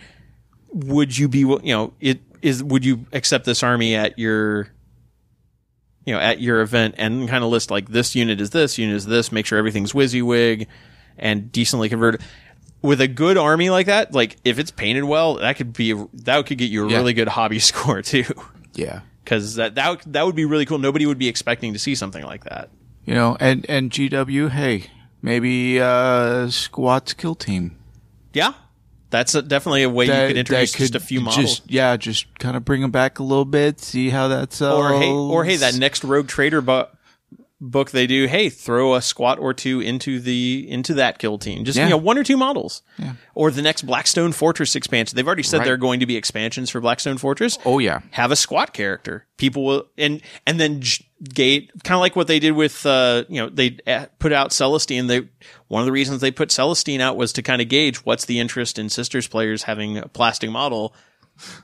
I know it's a stupid question, right? It was a stupid question, but that's how they asked it. Right. They wanted to say like, is this model going to sell enough to make it worth our while to redesign an entire line? Right. Of plastic? I mean, it's the internet, so you kind of have to take, we'll buy the hell out of Sisters of Battle. Like, let's see sales numbers. Let's see, like, this is money. This vote with is your like wallets. a business. You still have to kind of, you got to not prove to the do business dumb that this, things. So put a couple of squat models out there in plastic and and see what happens and see if it does take off. So they could still come back, but no, we tease because there's a long running joke on the internet. We didn't create it by any means. That anytime you mentioned that there was a timer on when they're going to release squats, and every time the name squats was mentioned, it would be set back a decade. So that wasn't our joke. We just ran with it, but right. And then GW kept with it, and then they released the Necromunda model and for Forge World, and the clock broke. Yeah, so they're like, well, see, now we did one. So now we don't know what the clock is, or if they fixed the clock, or what's going on. No, the other two clocks were Plastic Sisters of Battle, which has been officially retired because of Celestine. Yeah, and of course we know they're so the last clock is the Plastic Thunderhawk. Well, you don't know if they fixed a clock though. Well, there may be fix it and put it back up there, just like Richard fixes arms. Yeah, Richard is currently doing surgery on a Redemptor Dread that Dennis built the arms backwards on. No, I don't. I think they were just trimmed weird. Okay. All right. Now it looks all better. That's because Richard is our model master. Which is why I wanted to ask him before I did anything. Right. They fit together really snug anyway. So, like, yeah, a little bit of cleaning up here and there, and they went together. All right, next one is from Kenny Lyle, which is another KC native. I've been listening to the podcast for over a year now, and kudos for putting out a great product. I couldn't remember the episode where you talked about commission painters and your recommendations, which, gosh, that was years and years ago. Yeah, it's been a while. I'm local to KC and would love to know who you guys suggest or know that's trusted and does great work. Thanks in advance, gentlemen. I don't know off the top of my head who all is accepting commissions right now. One place to check, though, there, just like we mentioned, the Mocan Warhammer 40K group, there's a Mocan Miniatures Painters group for people who paint miniatures in the Kansas City area. And so you can check there, see if anybody mentions doing commission work. I have we know a couple of people who do commission work on occasion. I'm hesitant to name them because I don't know if they're currently taking commissions. But, like, I've even done commission work for a couple of friends in the past, but I don't know if I would consider myself a commission painter as in somebody who's going to, like, take on doing a whole army. But you can definitely ask around. Otherwise, there's a number of services online. Frontline Gaming offers, like, a pretty good mini painting service. There's Blue Table that does various, even, like, tiers of, and most services do, where they're like, like, if you just want like, I want 3 colors looking decent with some basic basing, you'll pay this. Whereas, like, you might want your character model to be a higher level, or I just want this piece for display. I don't even care to play with it, paint it like at the very top level, but it gets expensive fast. I mean, you can, for a medium-sized army, you can easily end up putting out like $750 to $1,000 and just in painting. Yes, and I know a lot of them offer like just assembly as part of their services, and that's an extra charge, and as an extra charge because it's more time that they have to spend. Or even like conversions and whatnot. So. Yeah, but yeah, there's a number of painting services online you can use. But yeah, as far as anybody local to KC, I would just ask around on the Mocan Miniature Painters group and just say, hey, I'm looking to get a 40K army painted. Is there anybody who would be interested in doing commission work? Or maybe it's just on a couple of characters. Like, there's a lot of people out there that might be willing to paint like a single character. Like, I have a captain I would like painted up really cool. There's a difference also between getting one model painted and getting an army painted. So keep that in mind as well. So. All right, next up from Austin Martin, we have a rules question. Austin writes, love the show, and I had something to ask. How do the following 2 rules interact? Harlequin's Mask, Silent Shroud, the Dances of Nightmares Made Flesh, roll 2 dice and discard the lowest result. And Nurgle Demons, Slobbity Bile Piper, Disease of Mirth, roll 2 dice instead of 1 and discard the highest result. Do they roll 3 dice and discard the lowest and highest results? Do they roll 4 dice and discard the lowest and highest result? Does the player whose turn it is pick which rule to use and disregard the other? Most importantly, when playing against demons that can get models back on a roll of a 1, the Harlequins player is looking to remove that die, so how does this interact? Thanks so much in advance for clarifying. So I've got Harlequins and Chaos Demons here, so that we have the rules in their entirety before we consult the FAQs and such. So the Silent Shroud, which this is their mask form rule. So subtract 1 from the leadership characteristic of enemy units while they're within 6 inches of any units from your army with this form. In addition, when your opponent takes a morale test for a unit that was within 6 inches of any units from your army with this form, they must roll 2 dice and discard the lowest result. And the Slobbity Bile Piper, which is from Codex Chaos Demons, Disease of Mirth. Whenever a Nurgle Demon unit takes a morale test within 6 inches of any friendly Sloppity Bile Pipers, roll 2 dice instead of 1 and discard the highest result.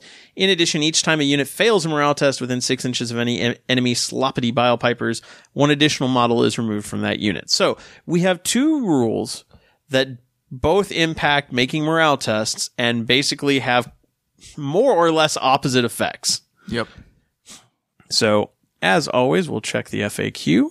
Wow, I don't know if there's actually anything in any of the FAQs. See, in the past, if you've had 2 dice rolling things that kind of They would- conflicted, they just cancel each other out and you'd end up just rolling one die and keeping the result. Right, but I want to be able to back that up Right. with something. Okay, so I'm going to check the core rules because that's going to be the only place I think that we're going to find any possible hit, because there's nothing in any of the FAQs or designer commentary that talks about when you have two rules that would directly conflict with each other like this. Which is a shame. You'd think, unless it's hidden in one of the faction FAQs we haven't checked yet. So it's not going to fall under sequencing because this isn't a matter of two rules that are timed separately. Gosh, I'd hate to say that the rule is just, well, roll off and see which one takes it. Well, one thing I can definitely say is you wouldn't roll 3 or 4 dice because it doesn't say you roll an additional die. It says you roll 2 dice. Those aren't cumulative. Yeah, strangely enough, I do not see any sign that anyone has actually answered this question before. Let's see, are there any other factions that have a similar effect? I don't think there are. There are plenty of factions that add penalties to leadership. Like Night Lords add penalties to leadership, but I don't think anybody... I'm trying to think of any other rules that have you roll 2, take the highest. I mean, this is a situation that is not going to come up all that often, but since you can't have 2 dice rolled and drop the highest and drop the lowest at the same time, unfortunately, I don't have any rules to back this up, but Dennis, you had mentioned, like in past, these kind of things would cancel out. Yeah. Or the other thing is just pick one or the other and roll a d6. But I think the way these interact, the interaction would be in a way to cancel. Or the old, whose turn it is. Yeah. Takes precedent. Their rule takes precedence. Which kind of falls under the timing rules a little bit. Right. That would be the closest thing that's basically says if it's my turn, like if I'm the Nurgle player, it's my turn, Sloppity Bilepiper takes precedence. If it's your turn, the Harlequin form takes precedence. Right. Which isn't a great answer. Yeah, I mean, technically the rule solution is roll off and decide that's also not, for friendly play, that's fine. For like if this is a match play issue, trying to actually adjudicate the rules. Yeah, I'm surprised that this hasn't, well, maybe I'm not surprised that it hasn't been answered in FAQ. I'm just trying to think if there's anybody else who has a similar rule where you might be able to extrapolate an answer, but I don't know if there is. So, yeah, there's officially nothing in the FAQs that I've been able to find regarding this issue at all. So, really, it's going to come down to there's a couple of options. One is it resolves depending on whose turn it is. Whose turn it is, their ability takes precedence over the other one, which is not satisfying. It's the closest thing that would be based off of an actual book ruling, because on let's see, it's page 4 of the battle primer, this is the page in the rules that would cover psychic phase. There's a sidebar that says sequencing. You'll have 2 or more rules to be resolved at the same time, normally at the start of the movement phase or before the battle begins. When this happens during the game, the player's turn is chooses order if these things occur before or after the game. So basically, whoever's turn is chooses the orders that the powers resolve, which would technically mean whose turn it is takes precedence. So the Nurgle player's ability would take precedence on the Nurgle turn. The Harlequin's player would take precedence. Right. You'd basically choose for my opponent's ability goes off, and then my ability goes off after it, completely rewriting and overriding the other role. So, but they don't really keeping the highest or keeping the lowest.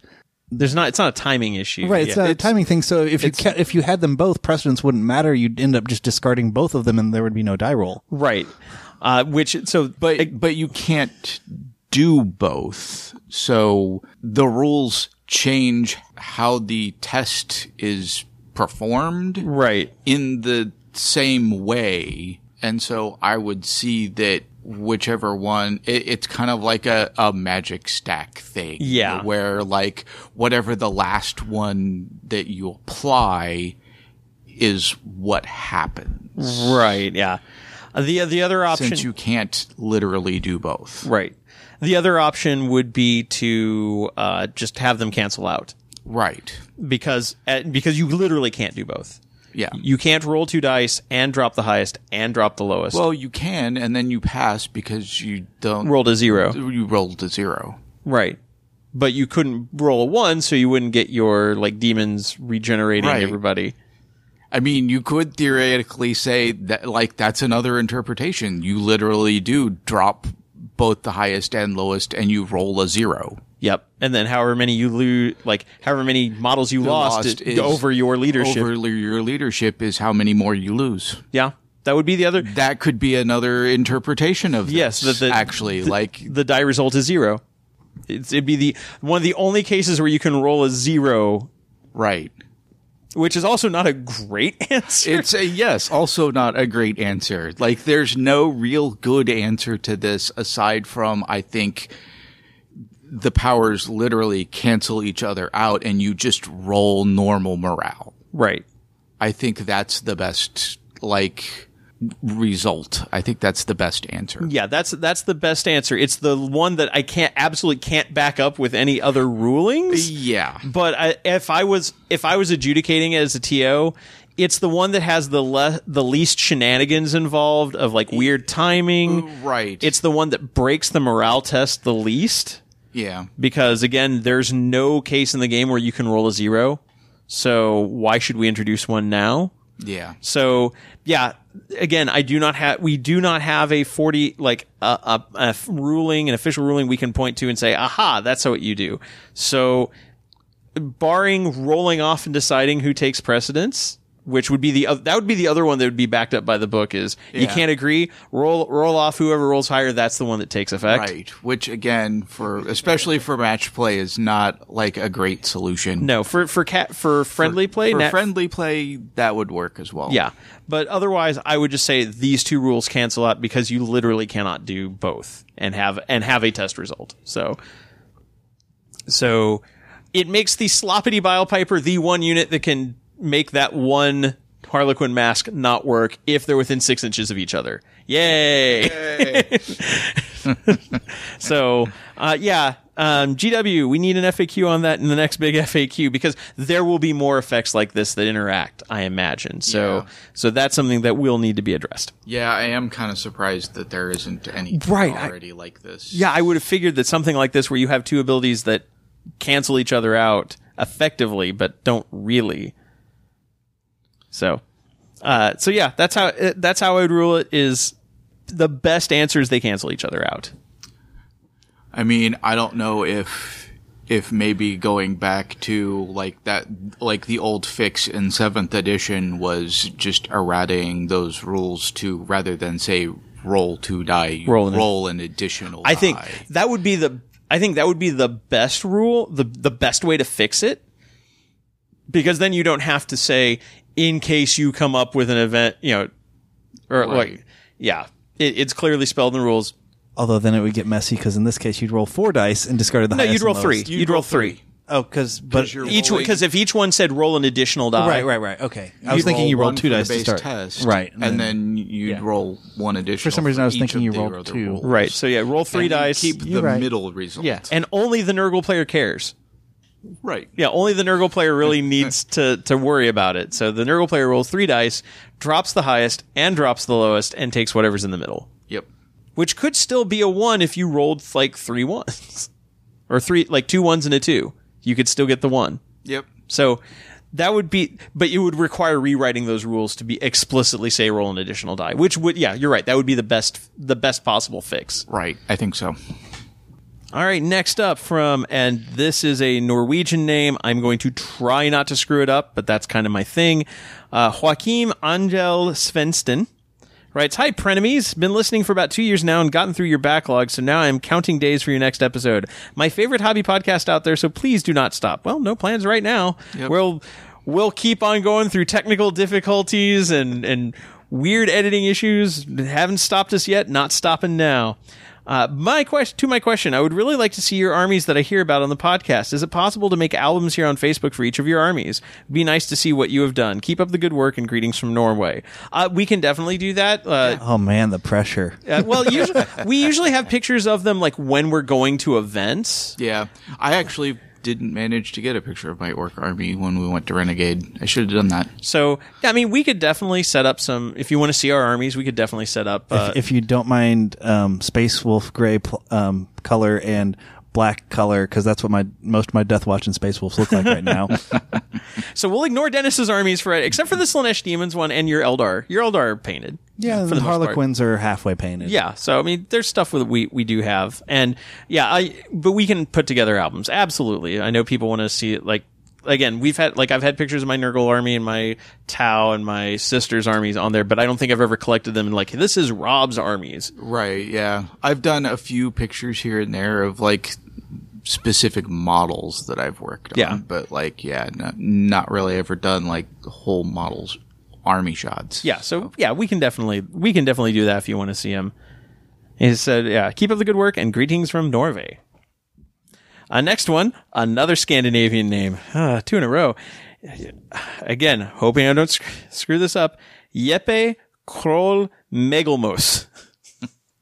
Doing my best here. Your English is way better than my Norwegian or Swedish. Hello, you fine gentlemen of preferred enemies. I was hoping you could review my list of power-armored metahumans and perhaps suggest a unit or two I might add for diversity. I would like to keep the list pure Primaris, but was also considering getting a pair of Armiger Warglaves.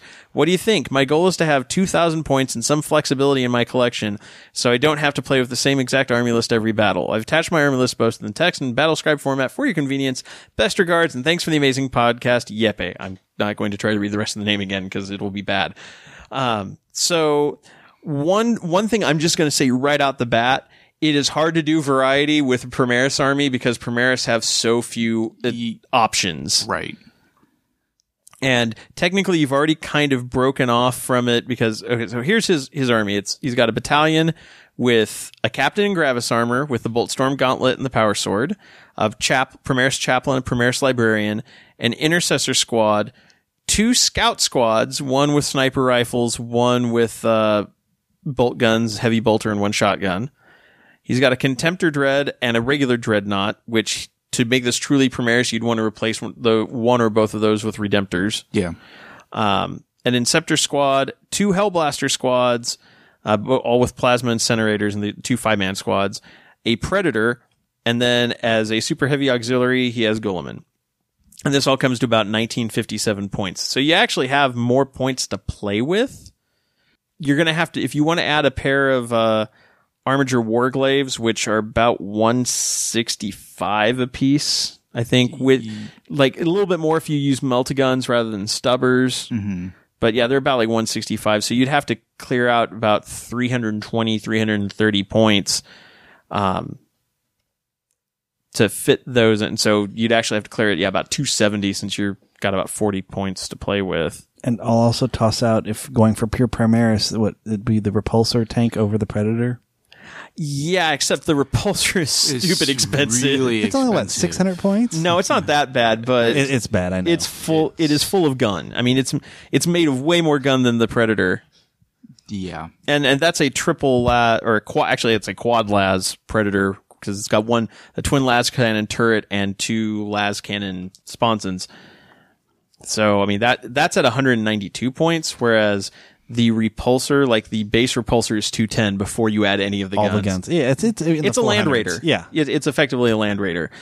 If you're going to go for pure, trying to go for pure Primaris, which is hard because you do give up a lot of flexibility. The problem I'm seeing with this list is I don't really see a lot of flexibility as far as unit options. And the question seems to be more like, have some flexibility in your collection, which goes beyond army list. Right. And of course, I'm assuming if you've got Guilliman, you're running everything as Ultramarines, which you should. Yeah, chapter selection is Ultramarine. Well, that's for the super heavy auxiliary, but the battalion should also be preferably Ultramarines. I'd say the scouts, I mean, you need to have 3 troop units. You could do that with 3 intercessor units. Scouts are good. Don't get me wrong. And I see a lot of lists that lean heavily on scouts because, although they go even cheaper than this, because like the Kama cloaks and sniper rifles add up really fast. I see a lot of squads. They're just like 5 bolter scouts or 5 shotgun scouts. Mm-hmm. Yeah. Pure Primaris and flexibility don't necessarily go together. Cause especially I drop I'd probably drop the Contemptor anyway. The Contemptor's not that great a dread. I mean, it's okay. But let's see. Going for points here. A Redemptor is 140 base, and then let's see.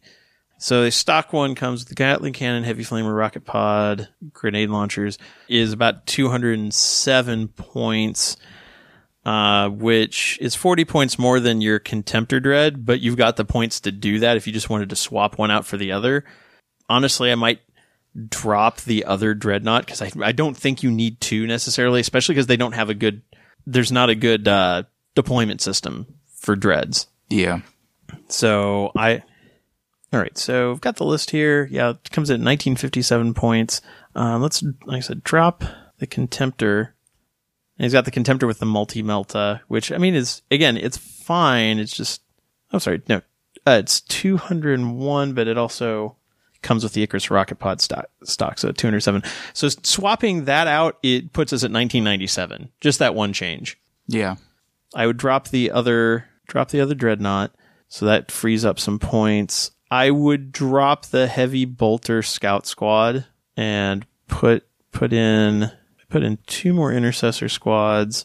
We could drop the Sniper Scout Squad's nice and all. If we dropped that, let's say he's got the Inceptor Squad with the Assault Bolters. I was looking to see if we could. Yeah, I don't know if I want to drop the Predator because you won't get anything. Yeah, I think that one you kind of leave. Yeah, about the only thing here, like, I like the Librarian and the Captain, like, maybe swap the Chaplain for a Lieutenant. Because actually I think you'd get more use out of the Lieutenant. I agree. Which Lieutenant? Yes. Technically, there's only one. Wow. Okay. Yeah, technically. Yeah, because the Chaplain is 85 points, the Lieutenant is 74, so it's already you already saved some points there. Need to figure out a way to shed about 9 points, because otherwise we could replace upgrade the Inceptors from the Assault Bolters to the Plasma Exterminators, which are way better guns. Yeah. I mean, technically, because I put in a Reaver squad, because I think that's a better choice for you, but I mean, if you dropped just the grapnel launcher, which admittedly does let them ignore height, but the grav shoots let you deep strike them. Yeah. Which kind of gives you a similar value to the scouts. Mm-hmm. So replace the Chaplain with the Lieutenant, replace two of the scout squads with Intercessors, because we're talking pure Primaris here. Right. Replace the two Dreads with a stock Redemptor, add a Reaver squad, upgrade the Inceptors to Plasma Exterminators, keep the two Hellblaster squads as they are, keep the Predator, and keep Bobby G. That is 1999. That's a good number. Yeah. And you've got a decent, as far as variety within the list, yeah, your troops are all kind of samey. Again, that's just a problem with Primaris right now. Right. And you don't really have, and actually with 1 point left over, you could add an auxiliary grenade launcher to one of those squads. Yep. Because it is a 1 point upgrade. But yeah, you've got a Librarian, you've got the Captain Gravis armor, you've got, which he's 134 points. You could even shave some points by just taking a standard Primaris Captain, because Primaris Captain's 91. Right. Yeah, give him an auto bolt rifle and a power sword. He's 95 points. That frees up 40 points. So if you wanted to buff up a couple of units, that's an option. But even without that, it's like, yeah, so where were we? Replacing the troops with 3 Intercessor squads. One of them gets a grenade launcher. Yeah, take the stock Redemptor, take the Reavers with just grav shoots instead of, but don't take grapnel launchers. You don't have points for them. Take the Inceptor squad with plasmas, the 2 Hellblaster squads. You could even combine the 2 Hellblaster squads into one brick of 10. Yeah. Because you can split fire, so unless you're deploying them separately, you don't really need to have units of... I mean, you can. There's no... You're not... it's not like this detachment requires you to have 2 heavies or 3 heavies. So, Hellblasters can be combat squadded. So you might as well take them as a unit of 10. Yeah. I mean, there's no real saving other than you've got one less sergeant. So if you replaced them with, so if you save actually by 9 Hellblasters and a Sergeant, you save 7 points. Which would allow you to put you could put grenade launchers on all 3 Intercessor squads, which then that puts you, and then depending on, you've got enough points to give one of those squads auto bolt rifles instead of regular bolt rifles. No, I think you'd want to just stick with the normal bolt rifle rather than the auto bolt rifle, because it just change it into assault weapon, so you've got a more mobile unit, but you lose the -1 AP and the 30-inch range, which is kind of one of the benefits of taking it. You don't have points to take the Stalker bolt rifle, which is heavy 1, AP -2, which would be kind of nice, but yeah, I think, and then leave the Predator, because there's really there's no Primaris equivalent that has las cannons. Yeah. And a Predator with 4 las cannons is not a bad thing to have. Yeah, I'd keep that. Yeah, and then Bobby G is great. So you've got things that can deal with a little bit of everything. If I was going to try to put in a pair of armigers, I would probably, you're not going to get any command points from it. What would you drop? With those, I might actually look at dropping the Predator. I don't know. But you'd have to drop other stuff as well. Yeah. Yeah, hard to say. So you can't really, another option, maybe, rather than the Redemptor Dreadnought. Is like the 2 those instead of the Dreadnought. Or maybe even adding in like an Aggressor Squad. Oh, yeah. Yeah, that would be, because an Aggressor Squad that's 111 points. It'd be cheaper than the Inceptor Squad, and depending on like what weapons you take. Yeah.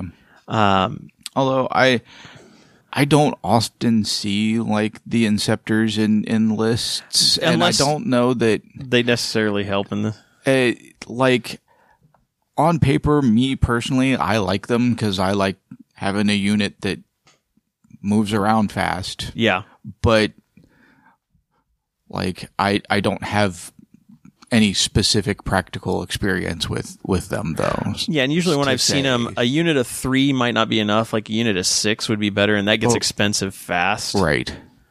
Yeah, so I could see like that would be probably one of the first things I'd drop if I was going to bring in armigers, because that and the Dread. Mm-hmm. Yeah. Because they're going to kind of take that role. Right.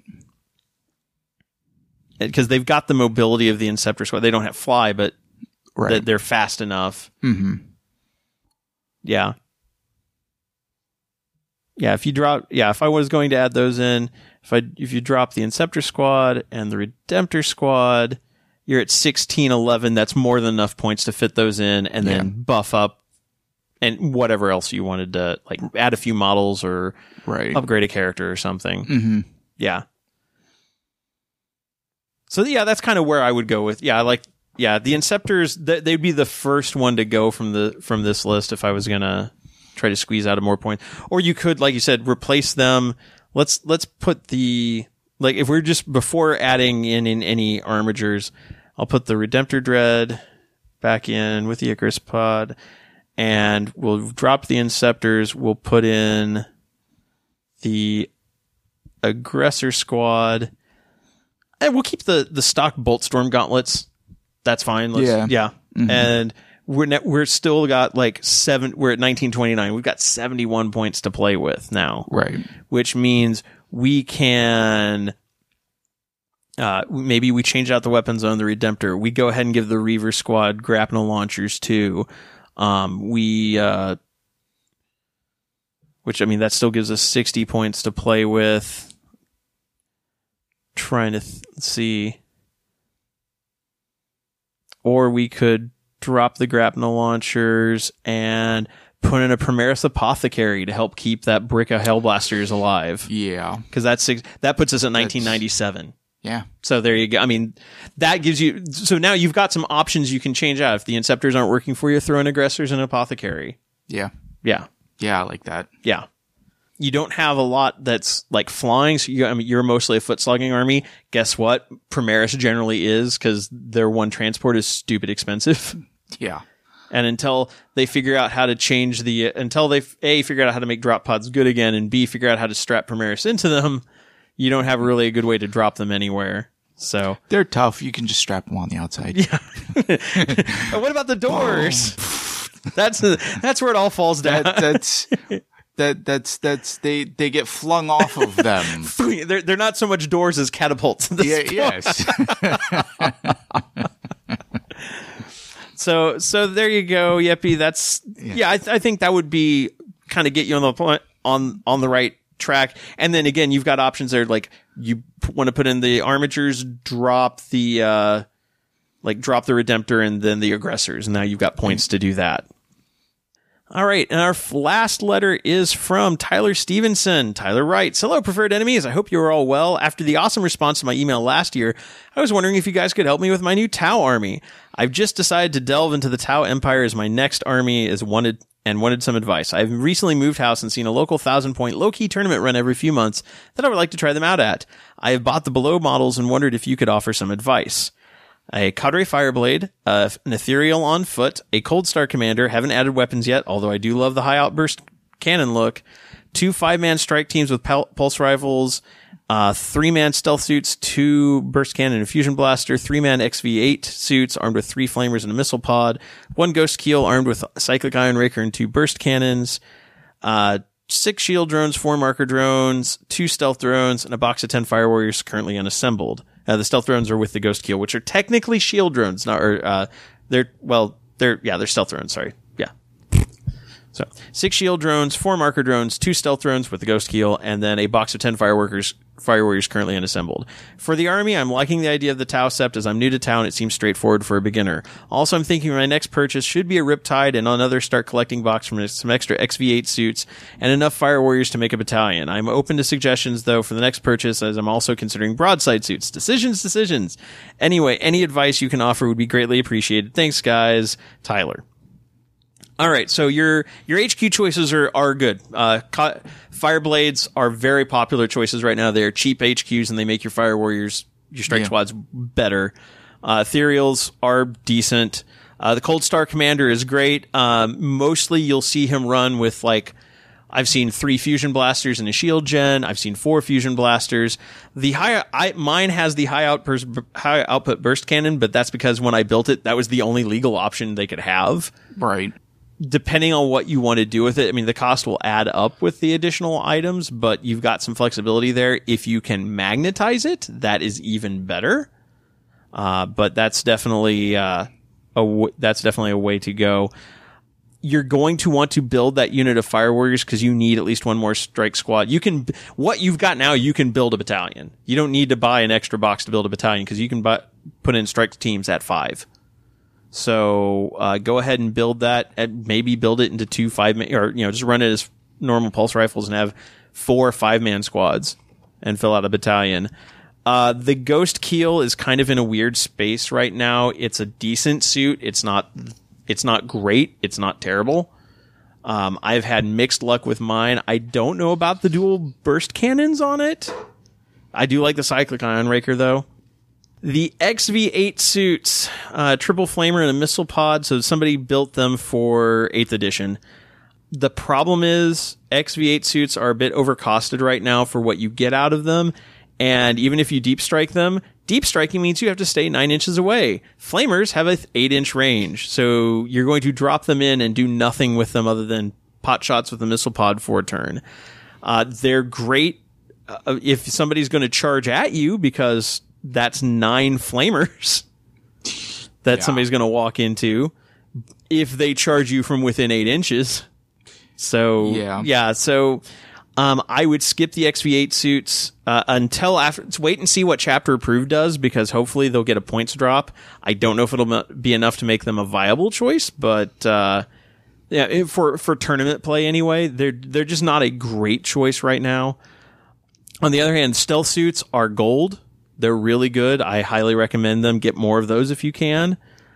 The shield drones are very popular, especially if you're looking at getting a Riptide, which is definitely a good next purchase. Riptides are super good right now. I mean, they're not like 7th edition Tau stupid good, but since the Tau Codex came out, they're a much more solid choice. Definitely, like, if you can, again, magnetize it. Otherwise, the burst cannon's the heavy burst cannon on that is a pretty solid weapon option. What I would do for 1,000 points out of this, I mean, like I said, you need to have the Fire Warriors. All right, so we've got a Fireblade, Ethereal, a Cold Star. We'll just give them the stock weapon since you seem to like that. We'll go for at least 3 strike squads, because like I said, we'll go 4. You're going to build that extra box. 2 squads of tactical drones, unit of stealth suits, and we'll throw the Ghost Keel because you got it. And let's see. Well, also, the 3 flamers and a missile pod, those were commander suits. Those were not standard XV8 suits, because you can only put 3 on a non-commander suit. So those are going to be illegal for you to run as elites unless you want to pop one of those weapons off. So yeah. And of course that was back when you could have 4 commanders, which you can't anymore, and you already have a commander in your battalion. So right now you're at 715 with what you got. And that's with, I mean, we can add some points onto the Ghost Keel with War Gear and onto the Cold Star. Like I said, let's just go ahead and dump 3 Fusion Blasters and a Shield Generator on him. And the Ghost Keel, yeah, the most I can get this up to with what you've got here that can be legally used is about 768 points. Like those XV8s, if you don't mind pretending that they don't have a 3rd flamer on them. So yeah, you're going to have to pretend that one of the weapons is missing off of that. I'm going to say a flamer. So just say they've got a missile pod and 2 flamers. Oop, that's going to put you over on points anyway. Well, if we drop the 4th strike team, which you don't need, yeah, you're at 985. If it's a low-key tournament, this should be fine. But yeah, the Cold Star I would give, and that's with giving him 3 Fusion Blasters and a Shield Generator, which will get work done. I mean, he'll get where he needs to go and melt something's face off. Let's see, if that's a newer Fire Warriors box, it'll have a support turret in it. You can put an SMS, that gets you to 1,000. So you'll have one squad with a missile turret, and the other 2 squads will be normal. So that's 1,000 points. Tau Sept is really good. Overwatching on 5s is fantastic. Their focused fire stratagem is also gold. So, that's a good choice. And that also unlocks most of the characters to use. So if you want to use Long Strike or Dark Strider, or Anva or Shadow Sun later on, that's definitely the way to go. Although, you can run as anything depending on what, color scheme doesn't matter. But, I would not necessarily get the Start Collecting box. You don't need the XV8 suits unless you want to make these some legal XV8 suits, but I would hold off on that until after chapter approved. Riptide and Broadsides would not be a bad purchases though. I would definitely recommend getting those. Otherwise you can get boxes of Fire Warriors if you want to add more troops cheaply enough. You don't need to buy because you don't need to buy the Start Collecting box to get those.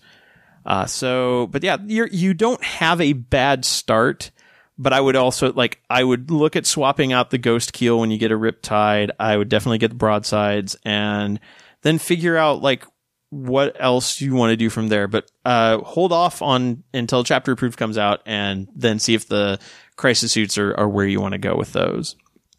And if you have a list you'd like us to look at or a letter you want us to read on the air or a question for us, there's 3 good ways to do that. First off is our email. Our email addresses are our first names at preferredenemies.com.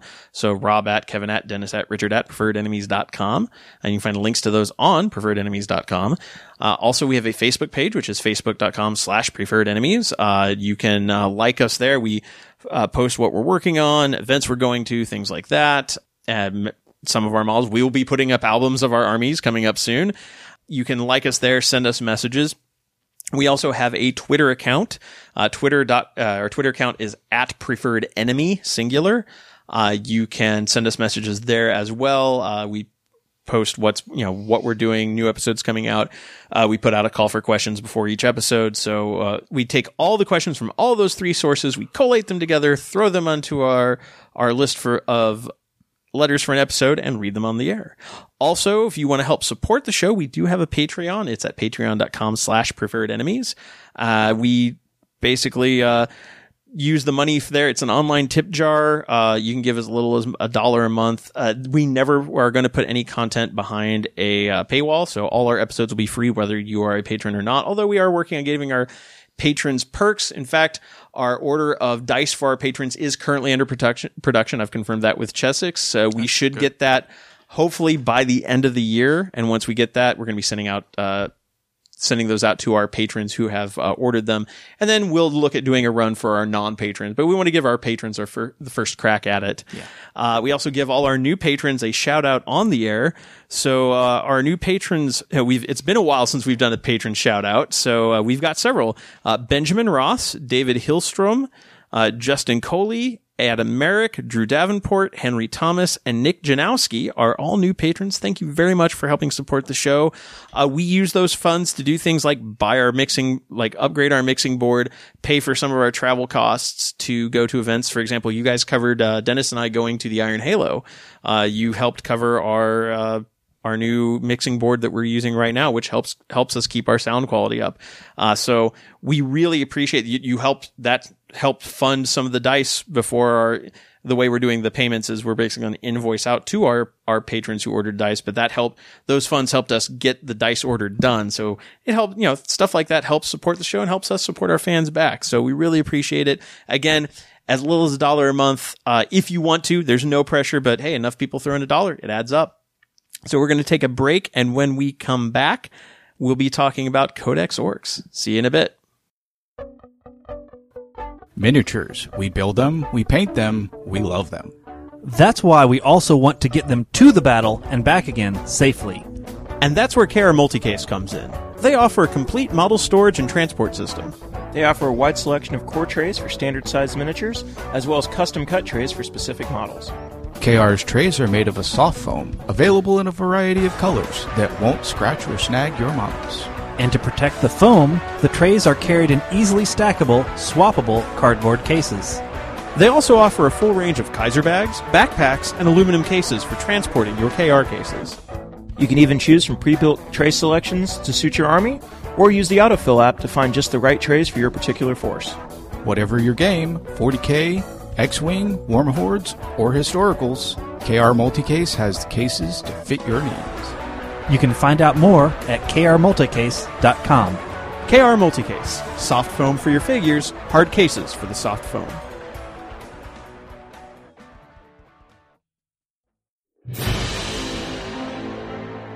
Are you tired of playing on a boring battlefield? Do you want to step up the quality of your gaming table and make your battle look real? Then you need to check out the Battle Mats from GameMat. Their professionally designed rubber-based mats are just what your gaming table needs. Available in a variety of styles, with everything from rolling grasslands to urban war zones, winter wastelands to alien deserts, there's a GameMat mat to fit any kind of terrain.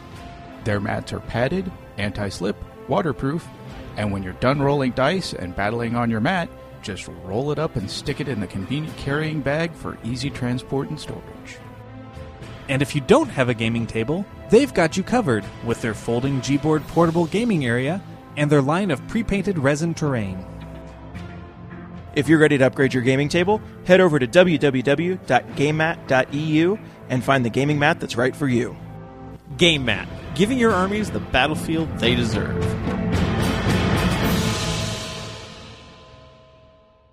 And we're back, and now it's time to get into our main topic, which is our look at Codex Orcs. Orc players have been waiting, and this one came in at the technically pre-ordered at the end of Orktober. Oh, right, exactly. Yeah. Spill into what we like to call Knobvember. So, yeah, GW slipping by on a technicality. Yeah. But they did release Orc models, technically, in October, so close enough for government work, I suppose. So, orcs have been like one of the last major factions to go without a codex for 8th edition. So it was nice to see them kind of get back into it and get all the standard codex updates we've seen for other armies. Right. And I do really I've been digging into the fluff section a little bit. Like, I really like the presentation overall. And I know some of it is not new. Like, they've had the orc glyphs and things like that in previous codexes. Yeah. But I'm glad that they keep doing that and including it as part of the lore. Right.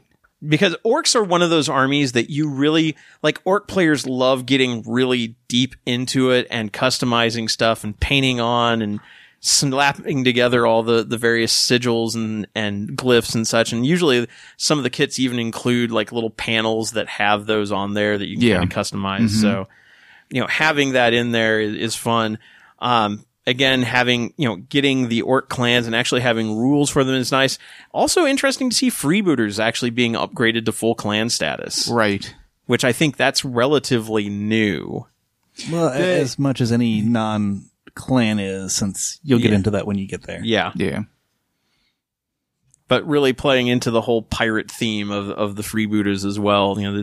It's one of those things where there's a balance, and we kind of have talked about this. We touched on it a little bit, maybe made an oblique reference to it in the first part of the show.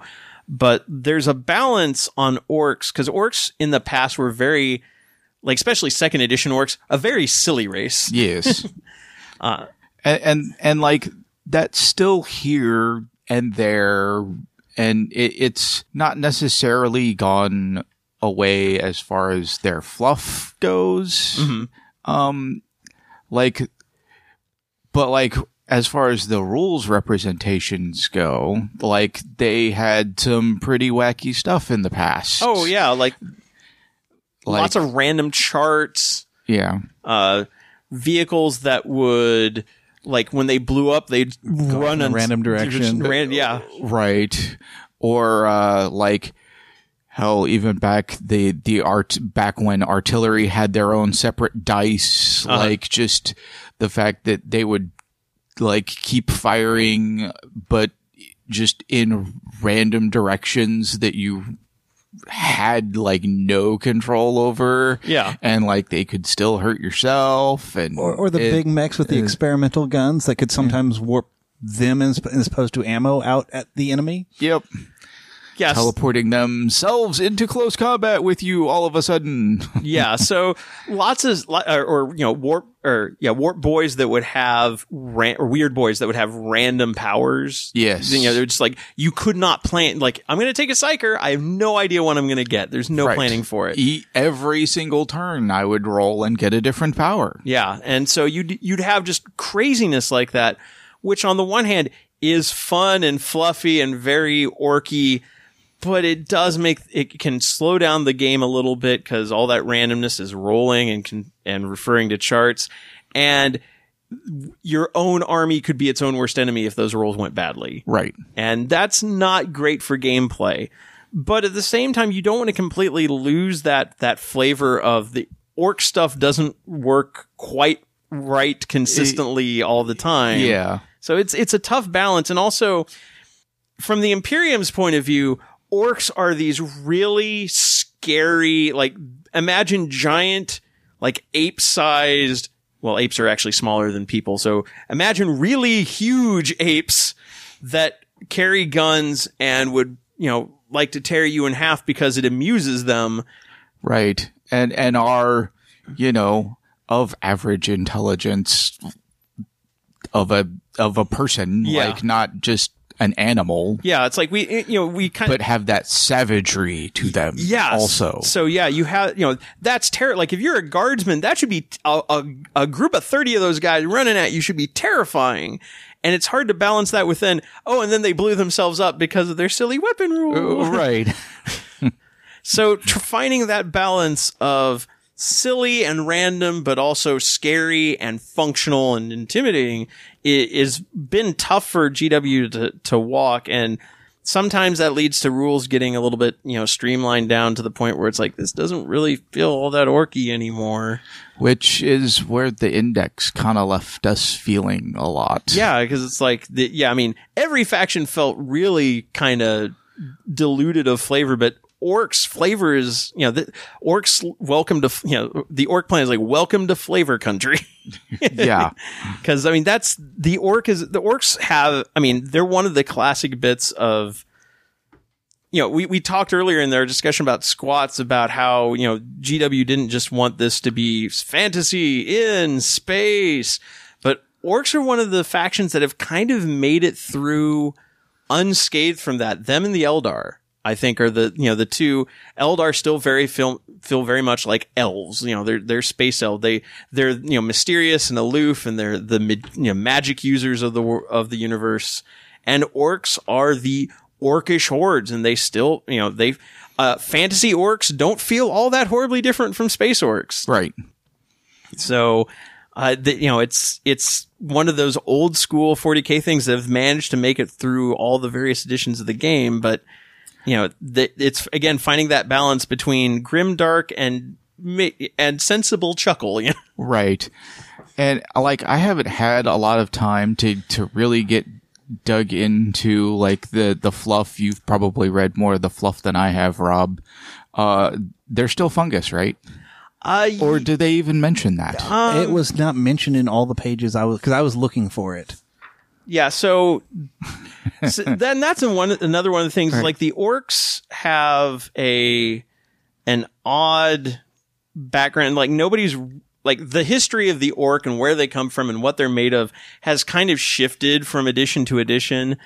And in the past, Orcs have been, they're kind of a fungal form, which is why they're green. They have fungus and algae in their blood, and also there's that was how they reproduced. Yeah, is an orc died and they released spores, and the spores seeded, and then months later out popped feral orcs. So they were really tough to get rid of. Yeah, so that has I haven't seen I'm not saying that it's not in here, but I actually haven't necessarily seen a mention of that yet in this codex. So feral orcs. So here in the past, it was like when you killed an orc, you had to burn the corpses because otherwise they would just release spores, and then the spores would grow into feral orcs. Now in this one, they've kind of changed that a bit. On page 14, there's an inset box that says, although the majority of orcs will never venture far from their tribe, there are those strange few who are driven to explore the remote locales of their world. In time, they degenerate into savages, sometimes known as wild boys. At other times, orcs armies that suffer sufficiently crushing defeat may be all but eradicated. They'll retreat into small pockets, and then they'll devolve into feral orcs. And of course, there's the entire ecosystem that they have with squigs and snotlings and Gretchen. They're all orcish, but yeah, it's not as clearly spelled out here as it has been. And again, it's maybe we've just missed it. But yeah, I don't see it clearly mentioned here that their biology is fungal based. So that may be something they're kind of backing off from a little bit. Possibly, yes. But historically, it's one thing about orcs is orc culture just kind of happens. It's ingrained into them to the point where they have they have doctors named pain boys. They have mechanics called mech boys or big mechs. They have and then there's all sorts of what they call odd boys who know particular jobs or that know how to do particular tasks in orcish culture, but nobody gets taught. They just kind of know it. And so the theory is that it's basically all their roles are genetically built into them. So they just have instinctual culture that gets and they get better at it, and they, as there are more and more orcs around, because they have this weird kind of collective energy. And so one of the possible thoughts, and there's a mention of this on page 8, The Lost Race, that the orcs were there was once a smaller and far more intelligent race called the orcs referred to in some cultures as the Brain Boys, which may have been the leaders of the orc race, but they don't exist. Something happened to them and they're all gone now. There's also been speculation in the past that they were a race created by the Old Ones. Yeah. That were there to basically, possibly created as almost a biological weapon to fight the Necrons. I've seen that in previous codexes, and they just kind of got out of hand because what happens when you create a race of gigantic, angry soccer hooligans who just want to get into a good fight? They kind of like get into good fights with everything, including the guys that made them. So the orcs' distant history is kind of shrouded in the annals of past fluff and never really gets driven down. But orcs themselves don't have a good sense of long history. Orcs very much live in the now. Yep. So what is now is most important. Although they do have a religion. They're the two orc gods of Gork and Mork, which if you've heard the phrase Gorka Morka from old games, it's kind of where that comes from. Gork these two gods, they're kind of the same sides of the same coin because they're not really all that different. Right. They get used interchangeably for good reason, but there's Gork, who is brutal but cunning. He's the one that's all about fighting, but he also knows how to get away when he needs to. And then there's Mork, who is cunning but brutal. He's the one who comes up with all the nifty ideas, but he's also comes up with them so he can get in a good crumpin'. Yep. In fact, the great rift that has opened up in the 8th edition 40k universe is they refer to as Gork's Grin, although it could be Mork's Grin. Because they even talk about like how the Gorkanaut and Morkanaut pilots are occasionally gripped by visions of Gork, or possibly Mork. It's all kind of the same. But so orcs themselves have a clan-based culture.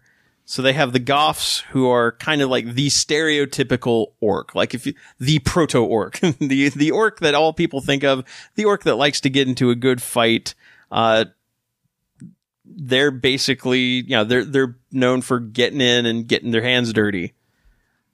Evil Sons, red ones go faster. They're the ones that love vehicles, love to go as fast as possible, and which leads to a bit about orc technology in that orc technology works because they think it does. Yep.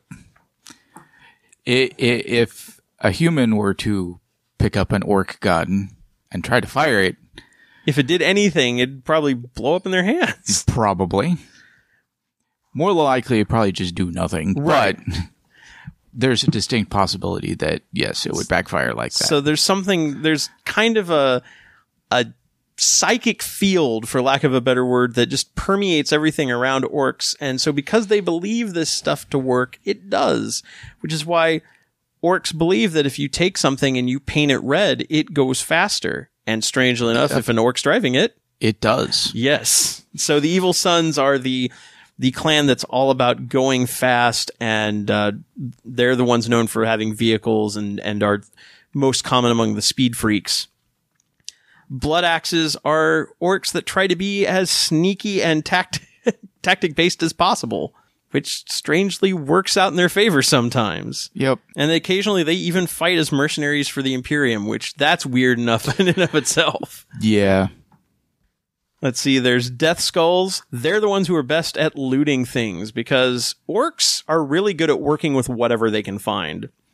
Right, because, well, when you can just make something work because you think it works, stick a couple of things together and hey, it works. Yeah, and orcs aren't necessarily known for setting up forge worlds and having technology and factories and things like that. So they steal whatever they can, and Death Skulls are probably the best at it. Yep. And then there's the Bad Moons, who are the richest orcs. Not because they have the most gold necessarily, but because they have the most teeth.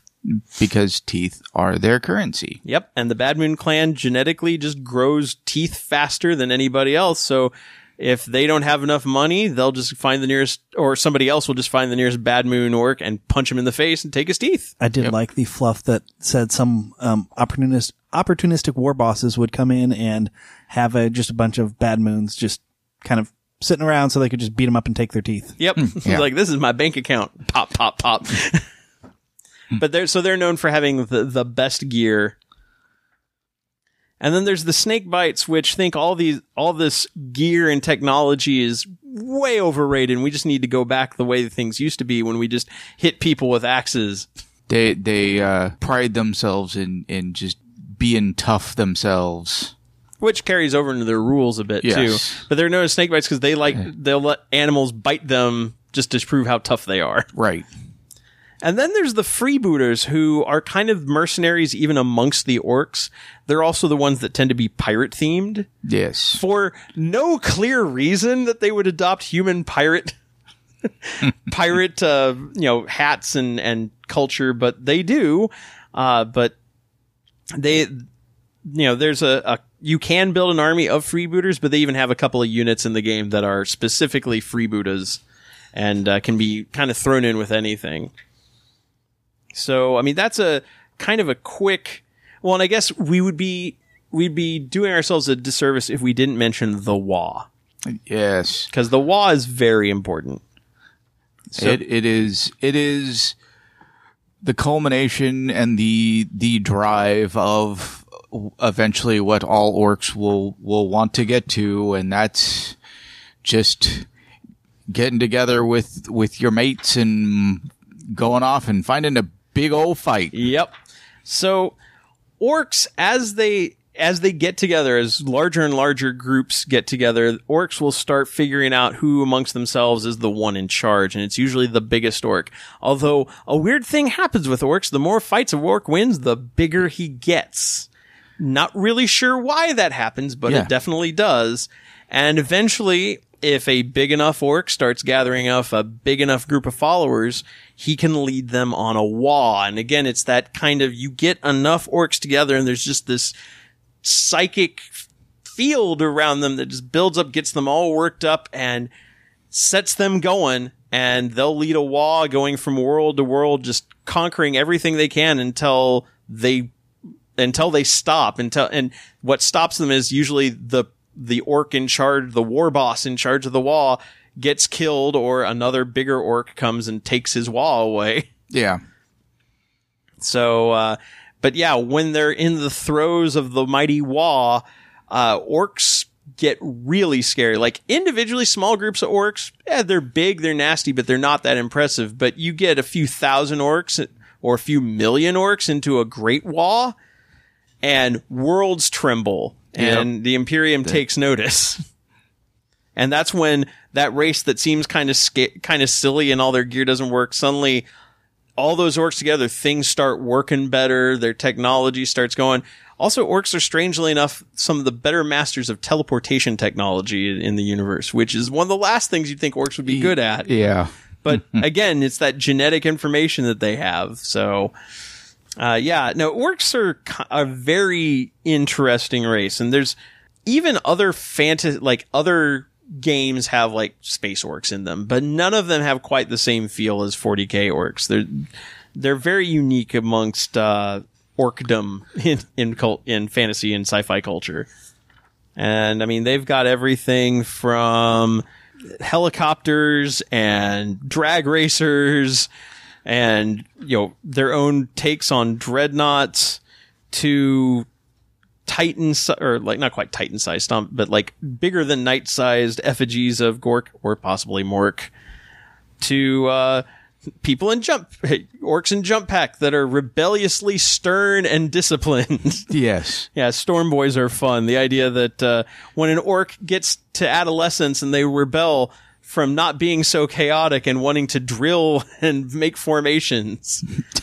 Of course, then they go into combat with a giant rocket strapped to their back that may take them who knows where. Oh, right. So, yeah, orcs are just an odd, fun, crazy bunch. And that kind of takes us into some of the rules for how orcs work. So, one of the key parts of orcs is how their morale works, because they've never worked quite like, it's like everybody else is like, I've got 10 people in this unit. We have a fixed leadership value. We lose 3 people. Well, we're going to have to roll and, hope we roll, 3 plus, under 3 plus our leadership, or hope our leadership is over 3 plus the die roll. Orcs, as we said, you get more and more of them together. They get tougher and tougher, and they stop caring so much. And so there's a rule called Mob Rule.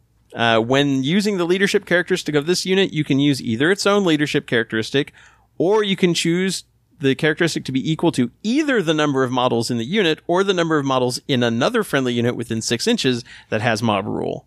Yes. So units that this army can scrap together will have 20, 30 models. So yeah, kill us all. Yeah, and whereas in other armies, like having 30 models in a unit could be an actual detriment, because you lose like 15, you're going to lose like another 15 because and my Slaanesh demons run into that quite frequently. Right. In this case, okay, well, our leadership is still 15. Right. So we might only lose a D6 worth, or there's that squad of 30 that's right next to me. So no, don't care. Yeah. I will admit I like this version of Mob Rule better than a lot of the other ones I've had. Yeah. Where it was like a chart you rolled on, and the 7th edition Mob Rule was weird. It did not. Yeah, it was gonky. I mean, it kind of I get what they were trying to do with it, but yeah, it didn't. This is back to, the good old days of the 4th edition codex of what Mob Rule did, but even better because of the whole, that unit next to me. Yeah. I can use their leadership, and their leadership is 30, so I'm good. Yeah, that makes such a huge difference, because, your opponent either has to whittle all the squads down at the same time. Right, which diffuses their fire. Yeah. Or they go after one, but as long as you're close and you keep models with, one model within 6 inches of the other squad, I'm good. Which also saves CP, so you don't have to spend them to do like insane bravery checks too. Right. Then we've got the Here We Go rule, which is also important because this is a very assault. I mean, there's lots of shooting in this army. Don't get me wrong. Orcs can shoot. Well, maybe not with the best of them, but they can put out a lot. It's quantity over quality. Yeah. And that is orcs to a T. But the Here We Go rule helps them get into close combat, because a unit with this rule can re-roll charge rolls. And when they do so, they can re-roll any or all of the dice. That's just amazing. Which is a nice change over the index, because the index literally just said you can re-roll your charge distance. Which meant everything. Which meant you re-rolled both. It had to re-roll both dice. Yeah, so now rolling a 6 and a 1 doesn't mean you have to throw that 6 away. Right. So, Here We Go. Orcs, if they can survive the firepower coming at them, they'll get into combat. And then finally, a rule that was a stratagem in last year's chapter proved is now just a rule for a good number of the orcs, and that is Daka Daka Daka. Yes. Which is the sound that orcs use to describe shooting machine guns, and is has been adopted by the 40K fan base as just the term for shooting lots. Yeah, it's like this is my Daka Predator because it's got, autocannons and heavy bolters on it. So now we've all embraced orc culture with Daka, but now the orcs do it even better with Daka Daka Daka, which says every time you roll an unmodified hit roll of 6 for an attack with a ranged weapon made by a model in this unit, that hit roll succeeds regardless of any modifiers. I think Necrons might be jealous. And Eldar are afraid. Yeah. Yeah, especially allied. It's like all those armies that depend on -1s to hit from distance, or from this or that ability. It doesn't matter. I'm throwing enough shots at you. If I roll 6s, I hit you. Flyers are not safe because I can, no modifiers apply. If I'm rolling 6s, I'm hitting you. And then in addition, immediately make an additional hit roll against the same target using the same weapon. These additional hit rolls cannot themselves generate any further hits. And then when firing weapons with randomly determined characteristics, any additional hit rolls use the same characteristics. You don't have to re-roll for that. But not only do your 6s auto-hit, they explode. That's the scary part. Yeah. Now, granted, you have to roll for those again, and orcs generally have a ballistic skill of 5, so they're not hitting all that much. But when they hit, they're just throwing out, again, so many bullets. They're going to hit something. And that's... Which making shoot-a-boys a viable option again. Yeah. And then finally, there's like a speed mob rule that it applies for a few of the units in the game, which basically says when you place them, you have to place them within like 6 inches of each other, and they split off and become their own units. Rather than reprint that on, so there's enough units in the game that do that. They just figured we'll just make it one rule rather than reprint it over and over again on data sheets. Right. As far as your HQs. You've got a few options. Actually, you've got you got more options. They've moved a lot of stuff into the HQ spot. But it's been, this is kind of what it was. There was more in the index, but True. Yeah, everything that, so a lot of like the named characters that are now HQs a long time ago used to be just kind of like character upgrades for specific units. Mm-hmm. So now they're units in their own right. Yeah. Which fortunately you've got more slots available in this edition, so It's generally not as big an issue. The HQ that you're going to see a lot in Orc armies though is the War Boss. That's kind of the bread and butter HQ. A very standard. They're and the model for him is really cool. Like he almost looks like a very characterful named guy, which he used to be. Yeah, there used to be unlike the other character out of that exact same box set. You're not angry, are you, Richard? No, not really. No. So yeah, there was Crom Dragongaze was the Space Wolf character out of the was it Stormclaw? Yeah. Stormclaw box a few years ago. And then there was a named Orc War Boss that came out with them. Gruk Face Ripper. Yep. He is now just War Boss. Yep. And unfortunately, the War Boss model they have doesn't have a lot of options, although the unit actually has options you can take. Yeah, it is. I'm glad that they kept the myriad of war gear options that the War Boss generally had, although there's a couple of data sheets missing too. Well, yeah. But again, that's standard fare and they're still back there in the index. Yeah, so they're still available. You can still take them. But yeah, the War Boss is your stock combat monster character that you're going to use as an HQ. His important thing is WA. The WA rule, which lets friendly clan infantry units within 6 inches of this model at the start of the charge phase can charge even if they advanced this turn. So, yeah, running at you and then charging. Yep. As long as they can stay near the War Boss, that's all that matters. Yep. Now, granted, he does have a movement of 5. But most orcs do. That is standard pretty much across most of... At least the infantry. Of the infantry. Yeah, yes. Orcs don't move, they're kind of big and lumbering, so they don't move as fast. But once they get going, they can really get going, and that's where the WA comes in.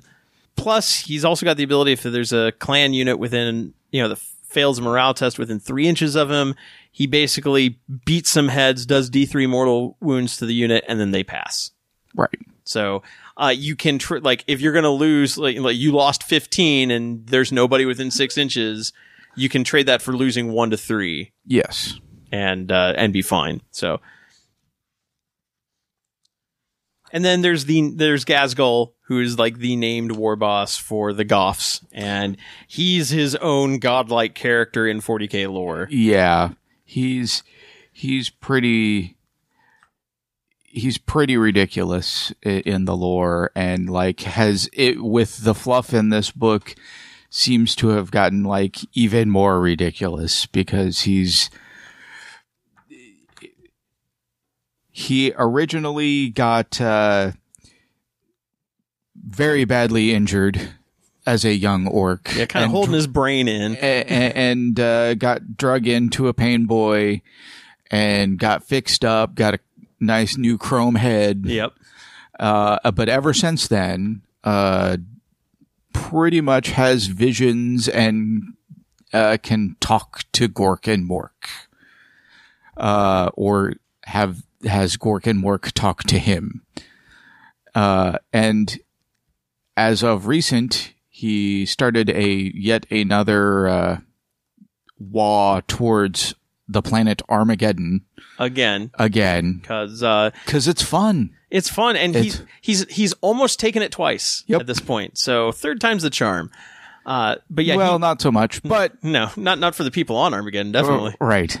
But yeah, he's the prophet of the Waaagh, the prophet of Gork and Mork, and so he's got the best version of the Waaagh, the Great Waaagh, which has the same ability, although his affects all orc infantry, not just of his clan. Yes. And at the start, and then you add 1 to the attacks characteristics of the model in friendly orc infantry units if they made a charge, and he's within 6 inches of him when they are chosen to fight. So there's a lot of pieces that kind of got to move together, but he's better at it than anybody else. Yeah.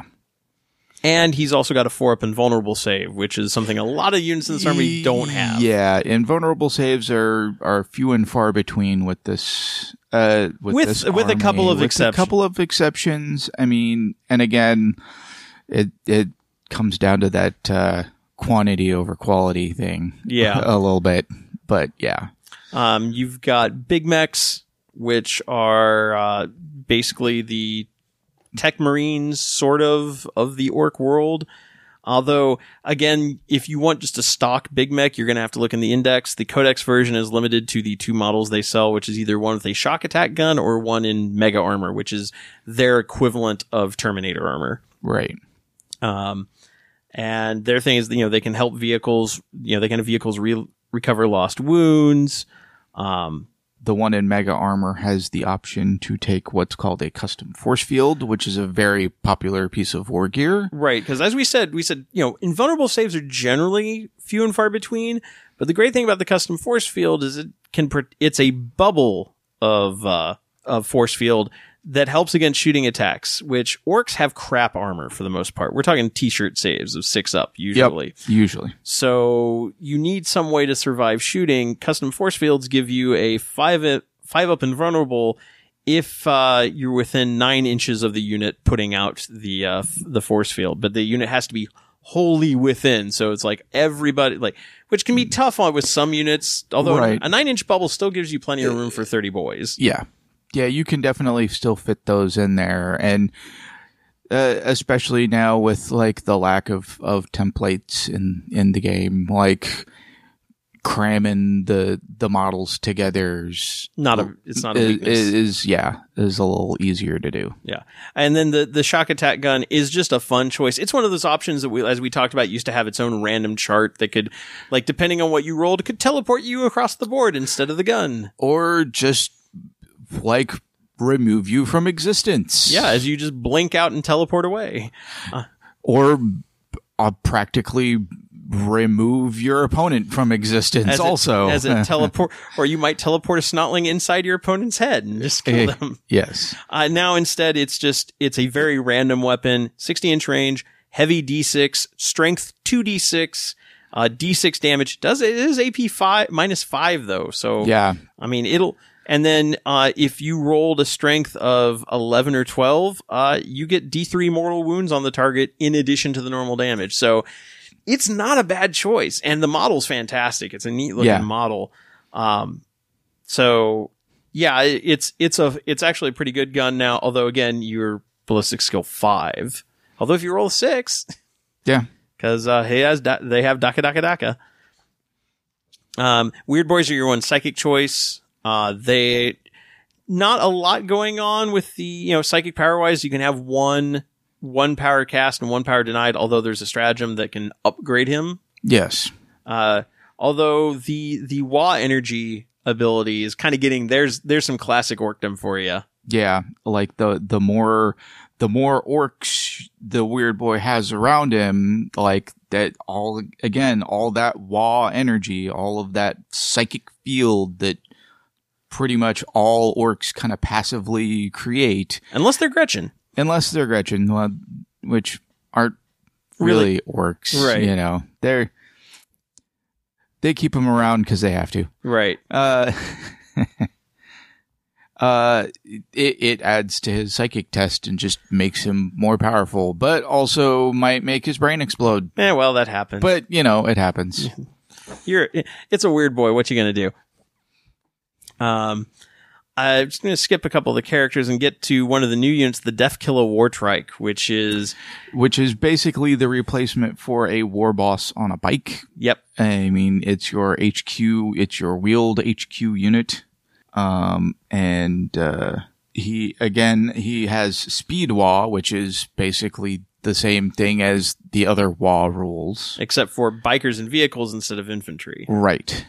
And has got lots of shooting options, but like it's a lot of short range. Yeah.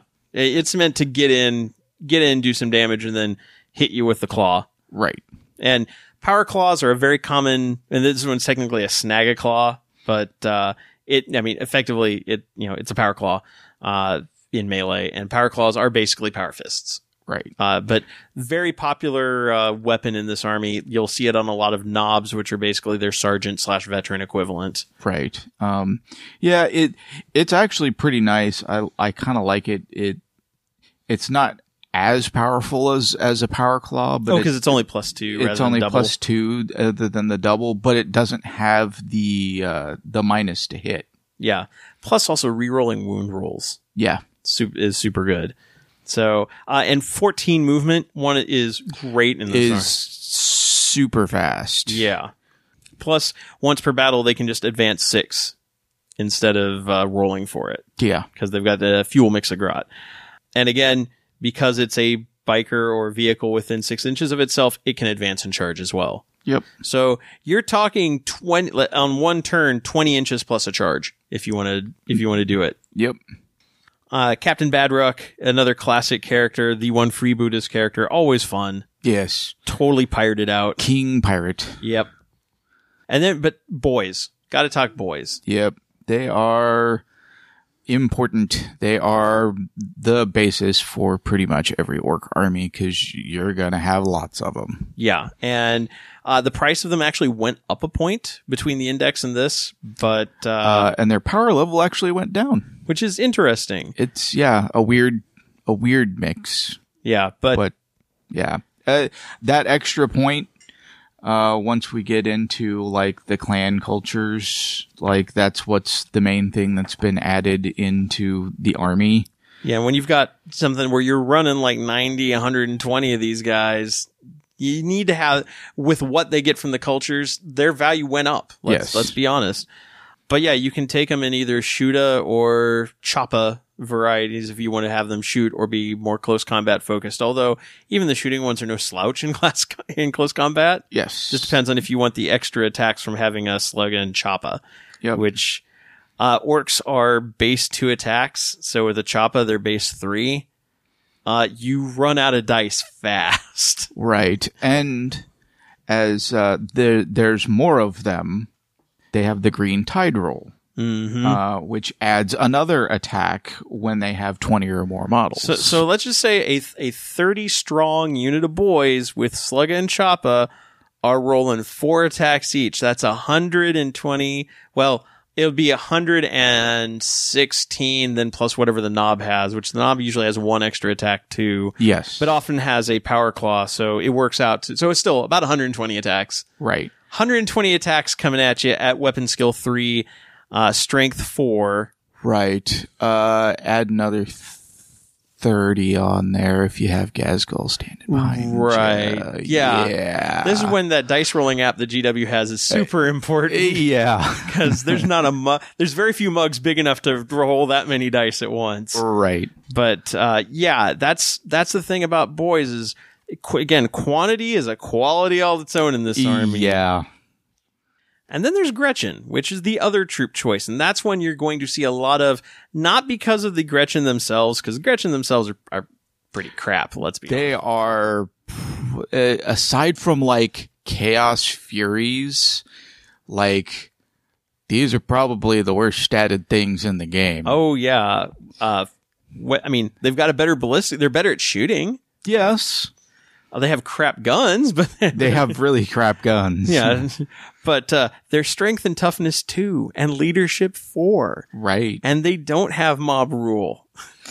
Yeah. They you can take them in groups of up to 30 and they're dirt cheap, but you're not taking them and like you could take them to camp on objectives. They're not even terribly good at that. Yeah, cuz they don't stick. Yeah. With leadership 4. But when we get to stratagems, you'll see why. Right now, they're a very popular unit. Yeah. To the point where like boxes are starting to sell out of Gretchen because you get 10 Gretchen to a box and people are wanting a lot of them. We'll get to why. Pain Boys, and then the name Pain Boy, Mad Dog Grotznick. They're basically your apothecaries. Sort of. Kind of. Yeah, basically. I mean, they don't have the ability to like bring models back like apothecaries do. They don't care enough. But they provide, basically a 6-up feel no pain. Which is good. If you're within 3 inches of them. Right. And they can restore lost wounds. Right. To other, to any of those units that have multi-wounds. Right. Obviously. Although it only works on a 2-up.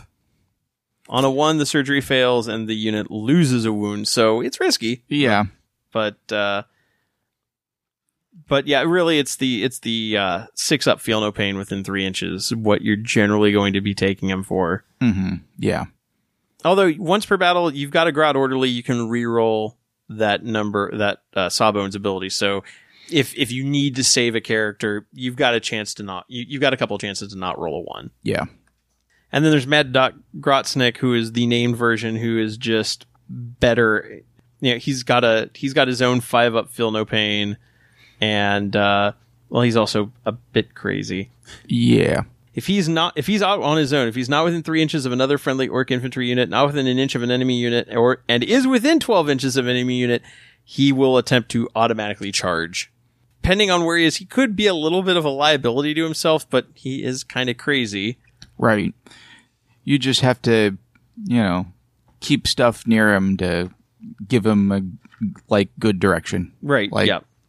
Let's see. You've got the, mechs, which are basically little versions of big mechs that you can just throw into your elite slot. Right. Which give you a chance to have, they can't take custom Mega Blasters anymore, can they?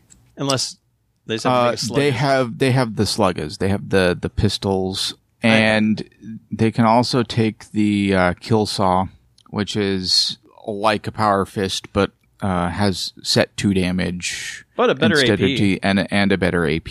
So that's actually kind of nice. And then I know that there's other kind of mech equivalents that can get tacked on to a couple of the other units that can take custom Mega Blasters. Right. Once upon a time, mechs were added as a really, really cheap HQ choice. Now they are elites, and I don't think you'll see them as much. Yeah. I mean, it's one character that you're splashing in. There's other elites choices that you can do more with. Runt herds, even though Gretchen are super popular, runt herds are not. Because they're an extra character, they're an extra slot you have to fill. You're not taking the Gretchen to keep them around. Actually... Oh, they don't count as... They don't actually count as long as you have a Gretchen infantry unit. That's true. Fair enough. But again, people aren't taking them. It's kind of a point thing. And you can use them to keep Gretchen around and not fail morale, but whatever, Gretchen are there. If you're taking Gretchen are there to die. Yep. Absolutely. And we'll see that later. Let's see. Burna Boys, always a fun choice because they have flamers that are also good in close combat. Yes. Because a -2 AP melee weapon is not a bad thing. Yeah. And it also makes them risky to charge. Yeah. So, yeah, no, Burna Boys are a good elite choice. Rolling those in, I remember one of back when open topped was still a thing for like Stompas and stuff like that, having units of Burna Boys. Yeah, with fire points and Yeah. The unit of Burna Boys plus like a couple of mechanics in there to like repair wounds on the Stompa. Oh, that was great. You can't do that anymore. Although you still have open topped vehicles with the battle wagon and the truck, so you can still be rolling a truck full of these up and burning people's faces. So, fun choice. Tank Bustas are like one of your anti-armor units, although they like to get in close and personal and do it. Yeah, and actually, back on the Burna Boys, I hadn't noticed this actually before, but like they're crazy. Like if they kill a unit, they're going to automatically pass their morale tests until the start of your next turn. That's kind of fun. That's kind of neat. That is cool. And it kind of gets around the fact that they're a relatively small unit in an orc army. So giving them the option to not need to lean on having a big unit nearby, just as long as they kill something. So choose your targets well. Yeah. But yeah, Tank Bustas, I mean, they're fun. The Tank Hammer is it's a one-time thing. Very much one time because it kills the person using it. Yep. Which is very orky. Yeah. You gotta love that, at least. But, every time the bear fights, you can only make a single attack, but if it hits, the target takes D3 mortal wounds and the bear is slain. Really, I would not send them after tanks. I would send them after, you can reroll hit rolls against vehicles, but go after characters. Yeah. I mean, they've got a weapon skill of 3, so just doing just ganging up on somebody and tank hammering them to death is not a bad way to use them either. Yeah. And they have the fun little bomb squigs. Yeah. That have a 2-up weapon skill and a 2-up ballistic skill. Yep. And an 18-inch range. And an 18-inch range. And again, it kills the model after it goes, but Strength 8, AP -2, D6 damage. Doesn't hurt. That's pretty nice. And the bomb squig doesn't count as a model for morale. So, so they's made to die. Yep. And then you get knobs, which are basically like taking a unit of sergeants. Although in this case, the sergeants all have power claws and want to rip your head off. Right. And it's kind of interesting. They have like the option to take in a cyborg body.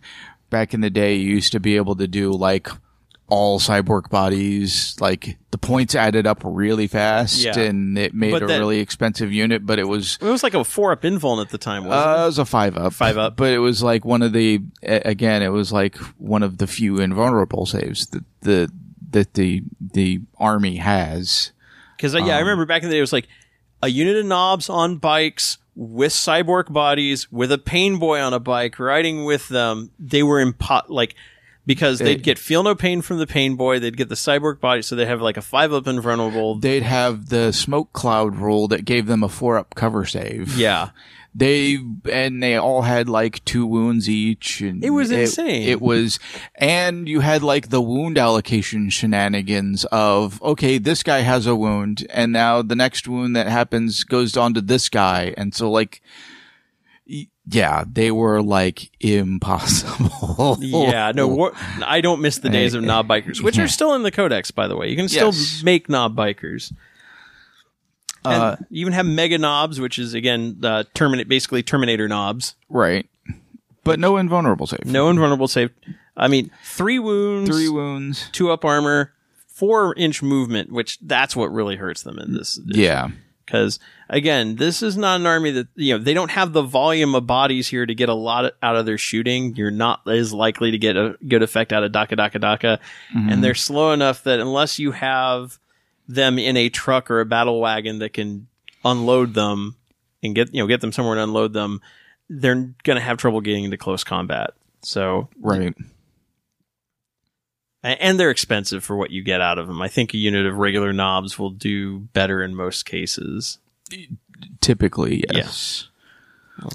Yeah, knobs on bikes, still good. And there are stratagems that give them the smoke cloud. Yeah. So, but no cyborg bodies in the knobs on bikes. Sorry. And then you have commandos, which are your sneaky orcs. Yep. And they do have a character which we kind of skipped over, Boss Snickrot, who is the sneakiest of sneaky commandos. Right. But yeah, their thing is they can basically come up. You can deep strike them in. Yeah. After the first turn, obviously. Mm-hmm. And they get better cover saves. Yep. And they have a movement of 6. Yeah, that really helps them. And they're basically boys rather. They're sneaky boys. Yep. With a sneaky knob in there. And then you have war bikers, which again, if you're building a speed freaks army, which fortunately all these vehicle units have a speed freaks trait or keyword, which is important because there are stratagems that key off of that. Yeah. But you can totally build a fully vehicular / bike army out of this codex. Yeah. And, they're fat, 14 inch of movement. So they're moving as fast as that, the war boss on a trike. Mm-hmm. And, they're fast attack. So you're not going to be building a battalion. So you're going to give up some on points. Although you could build a cheap battalion to go alongside these to get some extra CP.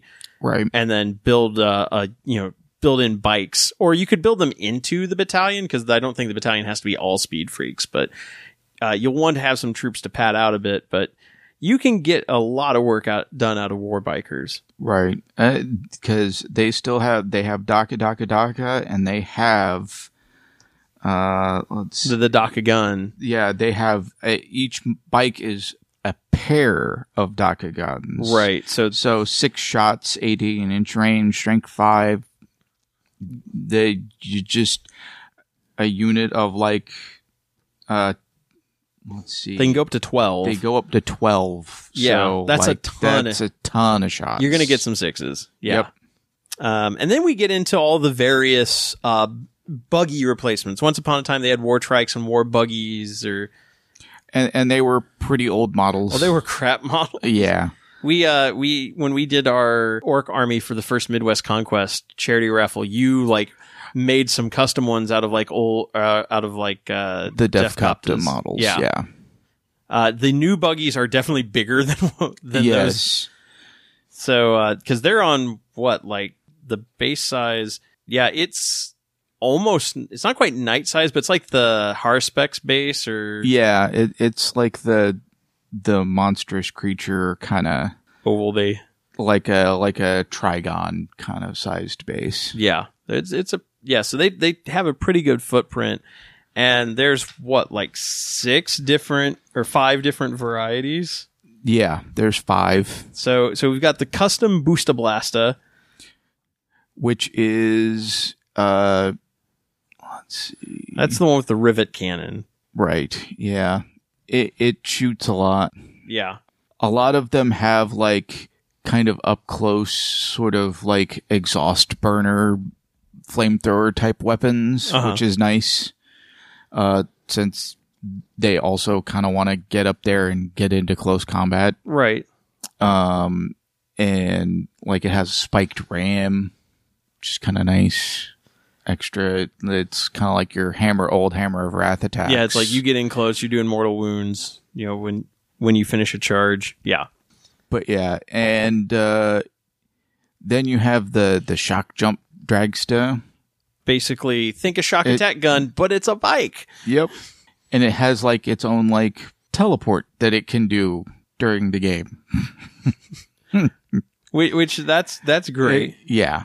And here's the great thing is, so it's got the custom shock rifle, which is first of all the great thing is all these weapons are assault, so it doesn't care how much you move. Right. And even if you advance, you can still fire it just with a slight penalty. But it's also got a grot gunner and targeting squid, which adds 2 to its hit rolls. So it's actually got a ballistic skill 3 for if you advanced. Right. That's fantastic for this army. And it's a strength 8 AP -3 D6 damage weapon. It acts kind of like an overcharged plasma pistol at all times. Yeah. Mm-hmm. But no, I mean, if you want a fast gun platform, that can teleport around. That's crazy silly fun. Then Boom Deck of Snaz Wagons. It just sounds like these are just like they just took some words and smashed them together and made these names. The Boom Deck Snaz Wagon is basically there to it's got a big shooter and then a bunch of pyro grenades that it can throw. Right. And then the Megatrax Scrapjet, which is the one you've actually got on the table right over here that you've been working on. Yeah, it is. It's basically just a jet that, well, it doesn't have wings anymore, so they put wheels on it instead. Why not? Yeah.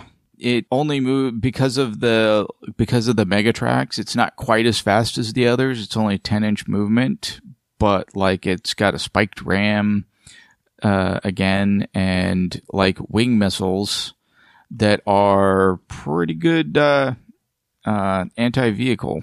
Yep. And something they added to this does have a Grot Gunner, so it's it's ballistic skill 4 with its twin big shooter.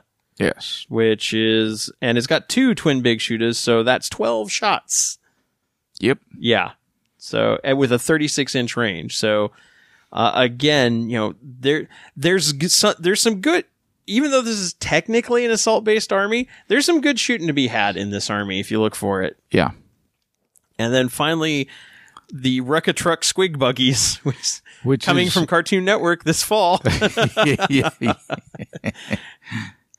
Yeah, and this is probably one of the most, like, flexible ones, because it has, like, these squig launchers that have, like, 3 different profiles each. Yeah. Because depending on like, which of the 3 different, like, types of squigs they're just shooting out at their opponent, it can actually do, let's see. Are they bile squigs that throw up on your opponent, bitey squigs, or are they boom squigs that just explode? Right. Yeah. Again, the idea that, and if I remember right from the Warhammer community, it's also a food truck because they eat squigs. Yeah. And sometimes the squig eats you. Well, that's your fault. Yeah, you should have eaten it first. Right. Yeah, the squig mine, it can drop behind it. So, yeah, no, this one feels very orky also. That's one of the things I like about this one is, how good it is questionable, but. Right. I mean, yeah, I wish I had gotten a chance to get these put together and painted before Renegade, and I would have totally, like, just run a bunch of Speed Freaks instead of the army that I ran at Renegade, but I just didn't have the time. Let's see, getting into more fast attack, we've got Storm Boys, which we talked about. They're rebelliously stern and disciplined, and when they advance, you can just add 6 instead of rolling, but if you do, you roll a d6, and if for each model in the unit, which can get up to 30, and anytime you roll a 1, that model just flies off into the or explodes. But you take basically the unit suffers a mortal wound for every 1 you roll. So yeah. But if you absolutely have to get there with a 6-inch with a 6-inch advance, you can do that. It just may cost you. But they already moved 12, so I mean this unit can truck along. They're big, Defcopters, unfortunately you can't. I think other than the Battle for Vedra stuff, you can't buy the plastic ones separately. Yeah. Which is a shame because the old Defcopter models are trash. Yeah. Even though you have a couple of them on the shelf over there. And they've really stripped down the options on these guys a bit too. Yeah. I mean, it's pretty much still just based off of like I'm kind of surprised they still have the twin big shooters as an option. In fact, that's like the default option. You have to... Right. But like the models, like the Battle for Vedros plastic ones that you can get, like the copter rockets are what those just have. Right. So and they lost their bomb. They can't drop a bomb anymore. But they can also... they do also kind of outflank. They can pop up anywhere within 14 inches of a battlefield edge. So that's pretty cool. Yeah. Yeah, and like 14-inch movement with a 6-inch advance. Yeah, just an automatic 6, and the fly keyword. So and the fly keyword. Yeah, so that's like they're pretty good. They don't like they used to have options for like some better melee stuff, but yeah, that's not really what they're there for. Yeah, they're so just kind of scout and disrupt your opponent's lines a bit. Mech guns. These are really popular right now because there's a couple of really good options, and they fixed one of the issues with this from the Index, because the Index version, the gunners were considered a separate unit from the gun, and so it got really weird for doing things like kill points and power level and right. And so they fixed the glitch by just saying it's one unit. The gunner models have to stay within an inch of the gun, and they are never a separate model for any purpose. Yeah, not actually. The rules actually specified they're not just one unit. They are actually considered a single model. Yep. And they also say that you never measure range or visibility from any of the crew. You only measure from the gun itself. Yeah. So one thing that came, like we discussed kind of before recording, was like with the mech guns. So the mech gun has 6 wounds, and there are 5 gunners plus a gunner model that is actually built into the gun itself. Yeah. You could basically use those crew as wound counters, although somebody might argue because technically now you're making the footprint of it smaller for the purposes of assault. Right. So like in match play, you probably want to track your wounds separately. But in friendly play, just pull gunners, and then the 6th gunner means, poop, you killed the gun. Yep.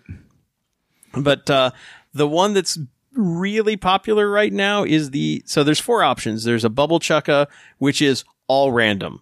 48-inch, heavy D6, strength D6, AP minus D6, damage D6. Could be good, could be terrible. Right. There's the custom mega cannon, which is basically the same custom mega blaster we've seen on other weapons. Just right. In fact, actually, previous versions of bubble chukkas weren't as good because it kind of did specify that like when it rolled its strength and AP, like that D6 was the same. So it was always like strength 1, AP 1, 1. Oh, right. Or one shot, because I think the shot, it's like... this was back when AP was like a positive like value. Right, so AP 1 was really good. Right. Yeah. Like it was what like armor saves over that couldn't be taken. Right. Like now a bigger number AP is still good. Yeah. So like, yeah. But yeah, everything, and the damage on all of these weapons, by the way, is D6. It's orky, it's very random. The custom mega cannon is strength 8, AP minus 3, and if you roll any 1s, you take a mortal wound. The smash-a-gun, heavy D3, instead of making a wound roll for this weapon, roll 2d6. If you rolled equal to or greater than the target's toughness, then it successfully wounds. And it's AP minus 4 D6. So rolling higher than a toughness on 2d6 is not hard. Yeah. I mean, you might start hitting some trouble around like your tough 8 vehicles, but even then, you have to roll 8, 9, 10, 11, or 12 on 2d6. You got a pretty good chance. Yeah. And against infantry, you're almost guaranteed wounds. So it's only D3 shots, so it's really more of an anti-vehicle gun. And then there's the tractor cannon. Only 1 shot, strength 8, AP minus 2, as we said, D6 damage, auto hit. Yep. And again, this is because they're a Gretchen on the gun, it's BS4 instead of 5, but this one just auto hits with its 1 attack. If the target is a vehicle that can fly, you roll 2 dice when inflicting damage and discard the lowest result. And if a vehicle that can fly is destroyed by this weapon, the model automatically crashes and burns, or equivalent to do not roll a die. I know some people have been like, why don't you just take a whole bank of these? Because you can get up to 5 guns, or up to 6 guns per unit. Yeah. And they're relatively cheap. So, like, mech guns are 15 points, and that includes the crew. Right. And then the tractor cannon is 30 points. So for 45 points a gun, you can take up to 6 of these. And target something that flies, and since most flyers have lower than tough 8, you're wounding on 3s most likely. You're auto-hitting. It's AP -2, so might not be a lot of saves against most flyer vehicles are more like armor 4. Yeah. So let's say you're going to get, let's say you got 6 guns there. Let's say you get 5 of the wounds through. Right. That's 5d6 damage. And if it's something that flies, 10d6, take the 5 highest. Yeah. Yeah. I mean, you can just kill a flyer a turn, but it also kill anything else a turn. Yeah. I mean, they're super good. So it will add up in points. You're talking 6 of them is going to be 270 points, I think. But yeah, that's a very popular choice. The one shot but auto hitting is huge for them. I don't think you'll see people taking too many of the others. The custom mega cannon, maybe, but no, tractor cannon is where it's at as far as mech guns right now. Yeah. Now, granted, that also means you will never get the Daka Daka Daka effect because you are never rolling to hit, but you're still talking. Yeah. Mm-hmm. Yeah. Because you can't roll an unmodified 6 if you don't roll to hit. Right. Exactly. Which, thank God, that thing doesn't need to explode and generate an yeah. Yeah. So moving on, getting into battle wagons. Battle wagons have been split into 3 different data sheets, kind of like Carnifexes were. Yep. You've got your basic battle wagon, which still has all the options that a battle wagon has always had, pretty much, like at least pretty much since 5th edition. I mean, there's a couple of like equipment things that they're not equipment choices anymore because they moved them to being stratagems, which is actually kind of better because those were kind of the like super situational things anyway. Yeah, so using them when you need to use them is better than trying to build them into your army. Right. And it's of the 3 options, it's the only one that has open topped. Right. And you can take Ardcase if you want, but you don't have to. Right. Ardcase is kind of nice for the fact that it increases your toughness. And it has a greater transport capacity. It transports up to 20 models. Which, that's super good. Yes, that's nice. And it ignores... It's got some heavy weapon. It's got mostly heavy weapons for its special weapon, but it ignores the penalty for moving and firing heavy weapons, which is nice. Yeah. No, it's a great choice, and it went down in points, too, so... Yeah. So, I mean... Definitely, if you need to get a lot of boys there and something that's tough and can actually put out some damage itself, it's a really good choice. Right, and it is still the super flexible like version of the battle wagon. And then you have the gun wagon, which is your Daka wagon. It can either have a cannon or a kill cannon or a zap gun. And it only has transport capacity of 12. It has the Ardcase by default. And then it also still has the mobile fortress. They all have the ability to move and fire heavy weapons. But this one has the periscope rule, which says that if it remains stationary or moves under half of its speed, then it can shoot twice in the shooting phase with its cannon, kill cannon, or zap gun. Yep. So basically the same thing that like Lehman Russes and Fire Prisms can do now. Right. So having that, again, more shots is always a good thing. And then there's the Bone Breaker, which is your close combat battle wagon. Yep. It has a Def Rolla by default. And then, which is, an option that actually, I don't know that the gun wagon can take it. No, it can't. No. But the regular battle wagon can still take the Def Rolla. But like, if you really want a Def Rolla, I think the Bone Break is what you want to get anyway. I mean, it still has the big gun on it. I mean, it's going to look a lot like another battle wagon. Right. And the great thing is all the battle wagons have like 6 attacks base, which is ridiculous already. And it's +1 strength, -2 AP, 2 damage, and you add 3 to hit rolls for attacks made with this weapon. It's got weapon skill 5, so 2s. 2s. It hits on 2s. Oh, and the Bonebreaker has the Bonebreaker Ram, which says it gets D6 additional attacks when it charged. Yep. So it's hitting you on 2s with 6 plus D6 attacks on the charge, and it's strength 9 at its full health. Strength 9, AP -2, 2 damage. You're going to have a bad time. And it still has a capacity for 12. So you roll up, you send out some boys, and then you have the Bonebreaker charge in, eat the Overwatch, and then have the boys follow up. Yep. Yeah. It's pretty nice. And then later on, there's a specific clan that I think pairs up quite nicely with this thing. We'll get to that later. Yep. Let's see. You got Killicans and Death Dreads, which basically are their equivalent of Dreadnoughts. Killicans are piloted by Gretchen, which means I also don't get any of the orc cultures. Right. Death Dreads are bigger orky versions of them. I'd say, I don't know if I like Killicans that much.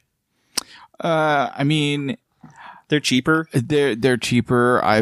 They still kind of get stuck in that same sort of place. I mean, these don't really have a reason to take them for the same kind of, basis that, people don't take Dreadnoughts. Yep. And Death Dreads, unfortunately, kind of in the same spot. Right. For casual narrative play, a can wall it'd be fun to take. You can do an entire, can army in a spearhead. Yeah. But, with maybe a big mech as your HQ. Right. But, you're not you don't see them much in competitive play, but they're still fun. And the new Death Dread model that they released a few years ago when they redid that is awesome. Yeah. It's a really cool model. Yeah. On the other hand, I think the Morkanaut and Gorkanaut got a new lease on life. Yeah. They actually are pretty nice. I've always liked them, but I think they got cheaper for one thing. They got cheaper, and I think that puts them in a point where, you pretty much kind of want to consider taking them. Yeah. I mean, they're not a must-take by any means, but they're definitely a viable option. Right.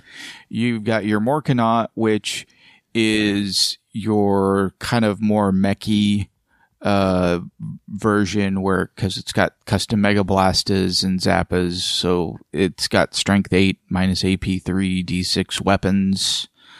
They both have the Claw of Gork or possibly Mork, which is a nice, 2-mode weapon where it's got either the ×2 strength, D6 damage with their varying, 4 attacks at their top tier of damage, or the smash, which gets you 3 hit rolls for each attack, kind of like Stompy Pete. Yep. Yeah.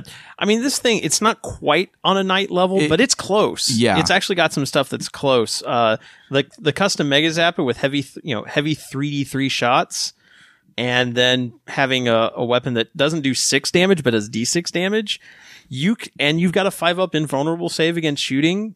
You're almost on par with a knight. Yeah. I mean, your same toughness, a few, fewer wounds, but you also have something that a knight doesn't have, and that's transport capacity. Yes. Because 6 models that can pop out of this, and this is a way that, I mean, those Mega Knobs that people aren't too keen on, start at unit size of 3 and do take up an extra slot because of the mega armors kind of, bulky. Right. This thing can hold 6, so it can hold 3. It can hold 3 mega knobs, and these things are tough because you're talking 8 toughness and 18 wounds. This is, I mean, they're not super fast, but 8 to 6 to 4 movement. It's moves faster than Mega Knobs do. So like this might be a way to like move Mega Knobs up. And it does still have Here We Go, so it can still reroll charges. Yes. So, so if you get up, you've got a good chance to get in close combat. And like I said, you've got a transport capacity. So like Mega Knobs or maybe a War Boss and 5 knobs with Power Claws. Yep. All coming out of this thing. And then again, it charges in, it eats the Overwatch, and then they charge in and just wreck something. Right. Them plus a unit of knobs inside, that'll take a knight down. Yeah.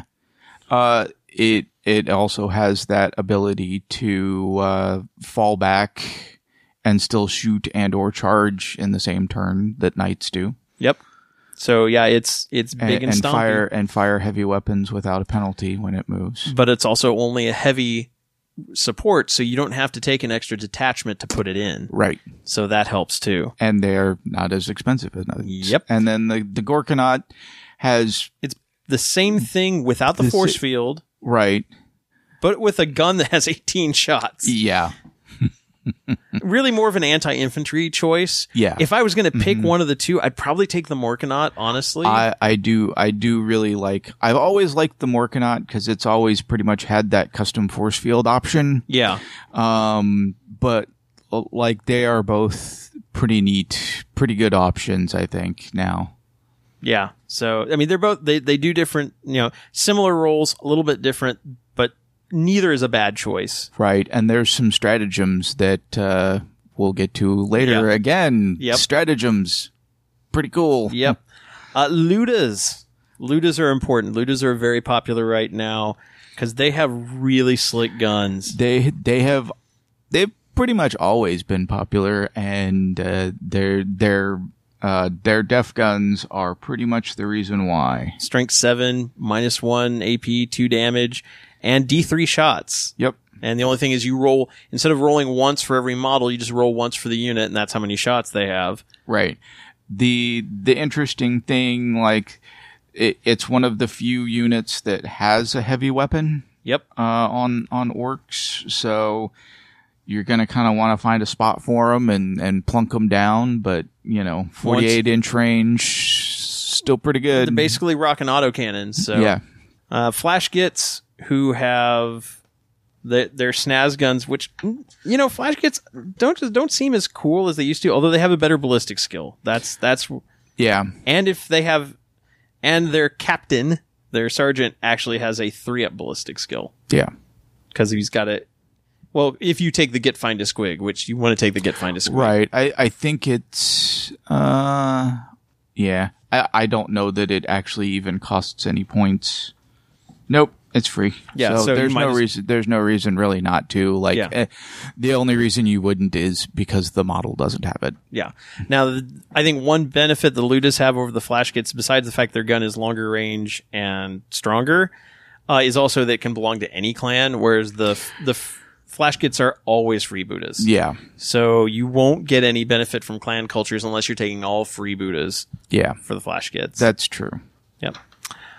Then you've got the truck, which is the classic transport. It's open topped. It can reduce the damage from weapons on a D6 by 1 because it's ramshackle. Yeah, it reduces the damage. It doesn't. It's not a field. It doesn't reduce the damage by 1. It reduces the damage to 1. Ah, okay, there we go. That's now only on a 6. Only on a 6. But that can make a huge difference. Yes. Yeah. So yeah, that this is a much cheaper alternative to battle wagons if you need to get boys there. It can hold 12, which means it can hold like 10 boys and a knob and a war boss if you want. Yes. And that is a popular choice. Get into their flyers. They've actually got some pretty decent flyers. Yeah. Again, it's lots of shooting. The Daka Jet. I think I need to make another Daka Jet because they have 4 super shooters and can take an additional 2 super shooters. So 6 super shooters range 36 inches, assault 3, strength 6, AP -1, 1 damage. And if they fire all of them at one thing, they're +1 to hit. Right. Which, yeah, I mean, their ballistic skills a 5-up, but then they also have that many shots. Daka is gonna, probably gonna work. Yeah. They've got the Burnabama and the Blitzabama. The Burnabama is there to kind of take out infantry and cover. Yeah. And they've got a Grot Gunner on their big shooter, so that kind of makes up for the fact that the rest of their weapons are not going to hit as often. Right. Blitzabama is more to take out vehicles or monsters with its bomb. Yeah, it used to be one of those units that was like, I don't know if I ever want to take this, because it used to be able to, like, essentially just crash into things, and it ends up killing itself, possibly, but... Whereas now, you just, like, up to twice per battle, you drop a boom bomb as it flies over something, you roll a d6 for each model in the unit, rolling 3 dice instead if the model is a vehicle or monster, up to a maximum of 12 dice. For every roll of 4 up, the enemy suffers 1 mortal wound. Which means, on average, you're gonna do, like, against a unit, up to, like, on average, 6 mortal wounds is nothing to sneeze at. Yeah. Against vehicles or monsters, they say 3, but usually that means you're gonna be rolling 3 dice. Mm-hmm. But, so it's actually better against large units than it is against vehicles or monsters. Right. And then there's the Wazbomb Blast Jet, which is the last one they added, like a year before 8th, it was like just before 8th edition hit. Mm-hmm. And, it's got basically mega cannons on it, custom Mega Blasta variants on it. Right. It's another model also that has the option to take a custom force field. Yep. And the fact that this thing can move around a lot. Now, granted, it means it's going to be harder to keep units under it. Right. But it also means it itself always has a 5-up invuln against shooting. Which yes. And it ignores the penalty for moving and firing heavy weapons. And you can choose an enemy unit and add 1 to the hit rolls made against that unit with the model's Smash-A-Gun, which it has 2 of the mega cannons, a Smash-A-Gun, and a stick bomb flinger. And it can take Super Shooters too. Yep. And the Smash-A-Gun is like the one that's on the mech guns, where you roll 2d6, and if it's higher than their toughness, higher than or equal to their toughness, you do the damage. Right. So having, ignoring the penalty and then being able to hit on 4s instead of 5s, not bad. Yeah. And then finally, the Stompa. Yes, that's those Morkanauts and Gorkanauts sound cool. This is the big daddy of those. Now, it's expensive as hell and 46 PL. Right. So, right. It's like I often lament the fact that, like, I don't have, like, an orc equivalent that I can really use in a night joust. Like, I wish there was, like, just a regular Stompa, and then, like, this would be like a big mech Stompa or something. Like, something in the middle. Something in the middle. Because a Gorkanaut and Morkanaut not quite big enough, and this thing's way too big. Yeah, you need something in the middle. And it starts at 850 points, to put that in perspective. Oh, right. Before we've put any guns on it. So the Super Gatla alone is 28 points. So, I mean, now granted, it has a ridiculous number of shots. Yeah. Yeah, the Super Gatler, which is 48 inches range, heavy 3d6, strength 7, AP -2, and 1 damage. And then basically, you can keep firing it. Yeah. Like the first time you can choose to fire it again on a 2+, you can fire it again. And then after that, you can fire it a third time on 5-up. Yes, on a 5-up. Yeah, you can fire it again. However, if you fail any of those rolls, you cannot fire it again for the rest of the game. Yeah. So, the 2-up's probably pretty safe. Yeah. But I wouldn't try to fire it a third time. Until you get to like the last turn when it doesn't matter. turn, or it's like down to like a few wounds left. And then when it just doesn't matter anymore. Oh, right. Exactly. And then, it's still, beyond that, it still has a def cannon, 72-inch range, heavy 3d6, strength 10, AP minus 4, d6 damage. Yeah. I mean, this is probably the most powerful Lord of War outside of like the Imperial Armor indexes when you get to, like Titans. Right. This thing is just shy of a Titan. And it's amazing that it's in the core book because it's also the only like Titan scale, like really truly Titan scale level thing that's in plastic. Yeah. And it is awesome. And it's got a transport capacity of 20. So, Yeah. so again, not only is it nasty in and of itself, and it has, it's got 6 attacks base, and it can do the same thing with its Mega Choppa that most other units can do. Oh, and it's strength 10, so it's Mega Choppa. If it just goes against like the single attacks, strength 20. Right. So, yeah, this thing's really, really nasty, but also it's half your army in a 2,000-point game. Right. But that might be, depending on what you're doing, that might be a good purchase. Yeah. So, I mean, definitely a fun one to see in Apocalypse games, too. Yeah. It is basically just a big, like, cone of sheet metal with like an orc head like slapped on top and like arm and like, all the guns Yeah. Oh, and remember we talked about how you used to be able to put mechs inside and get it to heal. It just has that built in now. On a 2-up, every turn it regains D3 lost wounds. Right. Yeah. And then you have their one fortification that is new. Yep, the Mech Boy. The Mech Boy Workshop. Yep. And like it has like a grab and claw that it can make. Let's see. Like if an enemy unit gets within an inch of it. Yeah, it can cause some mortal wounds. But the main thing is it's going to buff up your vehicles. Like all those new vehicles that they just put out, let's make them better. Yeah, it's kind of the equivalent of like the knight fortification where it's like you park a vehicle there and then the next turn it gets a buff. Yep. So whether that's healing lost wounds, sometimes on a 6 it'll get something extra special and get an extra toughness. Right. Or it can get more speed or more DACA, in which case the next time it fires it just maximizes the number of shots and could possibly get +1 damage. Yep. So just again, is it amazingly like super powerful? No, but it's kind of fun and cool, especially if you're doing like a Speed Freaks army. Yep. And those 6 bonuses, those are like the regular bonuses are like the next turn. Yeah. The 6s are for the rest of the battle. Right. So that's pretty cool.